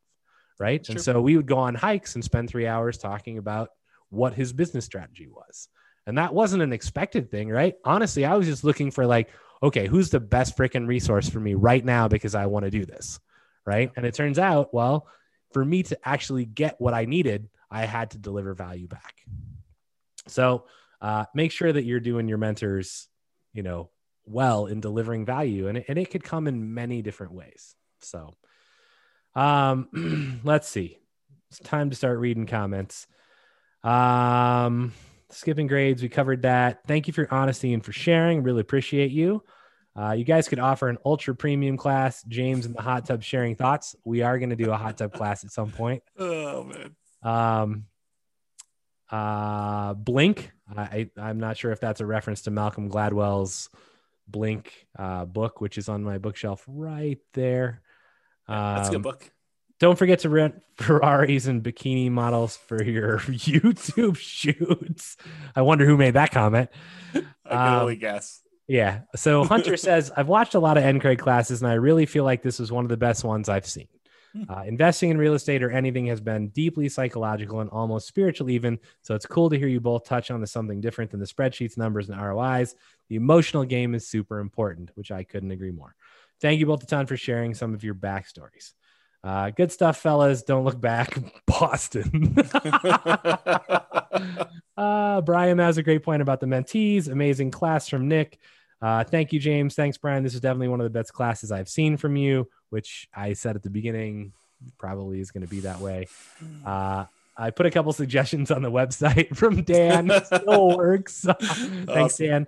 Thank you guys. One of my favorite classes for sure. Thanks both as always. And so that's the end of the comments. And like, I share, I obviously I went through divorce, and that was, I think, pretty rough, cause you just don't know what the future holds. And, I think that's a tough thing, but I think one of the other things that was really impactful, and I look at as just, I don't know if it's being greedy or being stupid, or just, you look at things in one way, and it's almost like a culmination of a lot of the things that James talked about. Like, I worked at Microsoft, we had stock options. And at one point, like, I looked at it and I went, I even told my close family this. I was like, alls I need is one more stock split and it goes back up to 120. And like, I've got $2.5 million and things are like, I can retire. Right. And it was like, and then it was like about at 120, and then it plummeted to 30. Right. And you watch what you thought in 2 years would be $2.5 million turn into dust. And I can tell you that was horrific. And like, you're like, okay, well, how do I deal with this? And it's like one of the things I lost a lot of sleep, much like James did, because for me, that was like, I had pushed really hard. Right. And it was like all of that reward was suddenly gone. And so how do you deal with that? I mean, it's very difficult to come to terms with. It's very like hard to understand, like, okay, is that 10 years or 20 years for me to get back to where I was? Will it ever happen? Like, you have no idea. And in some form, you lose your self-confidence. Yep. You continue obviously to work, but you're like, man, like, what an idiot. I should have, like, when it hit $1 million, I should have just sold it. Like, what was I thinking? I was 25. Yep. Like, what could I have done and invested $1 million in at 25? Like, WTF. Right. So, and Jason says, hey, is that why you don't invest in stocks now? And the answer is no. I think my answer for that is, like, I have zero control over the stock market. And I've done long-term investing and very, very, very short-term investing, like down to the hours, and had the SEC like call me on the phone and be like, you owe us money. Like, you can't do what you're doing. And I'm like, call me in 3 days, click. So, I think, that part of it is I can control a lot more of the real estate that I invest in a much more detailed way. And it's, for me, it became put all my eggs in one basket that I deeply understand and watch that basket very closely. Yeah.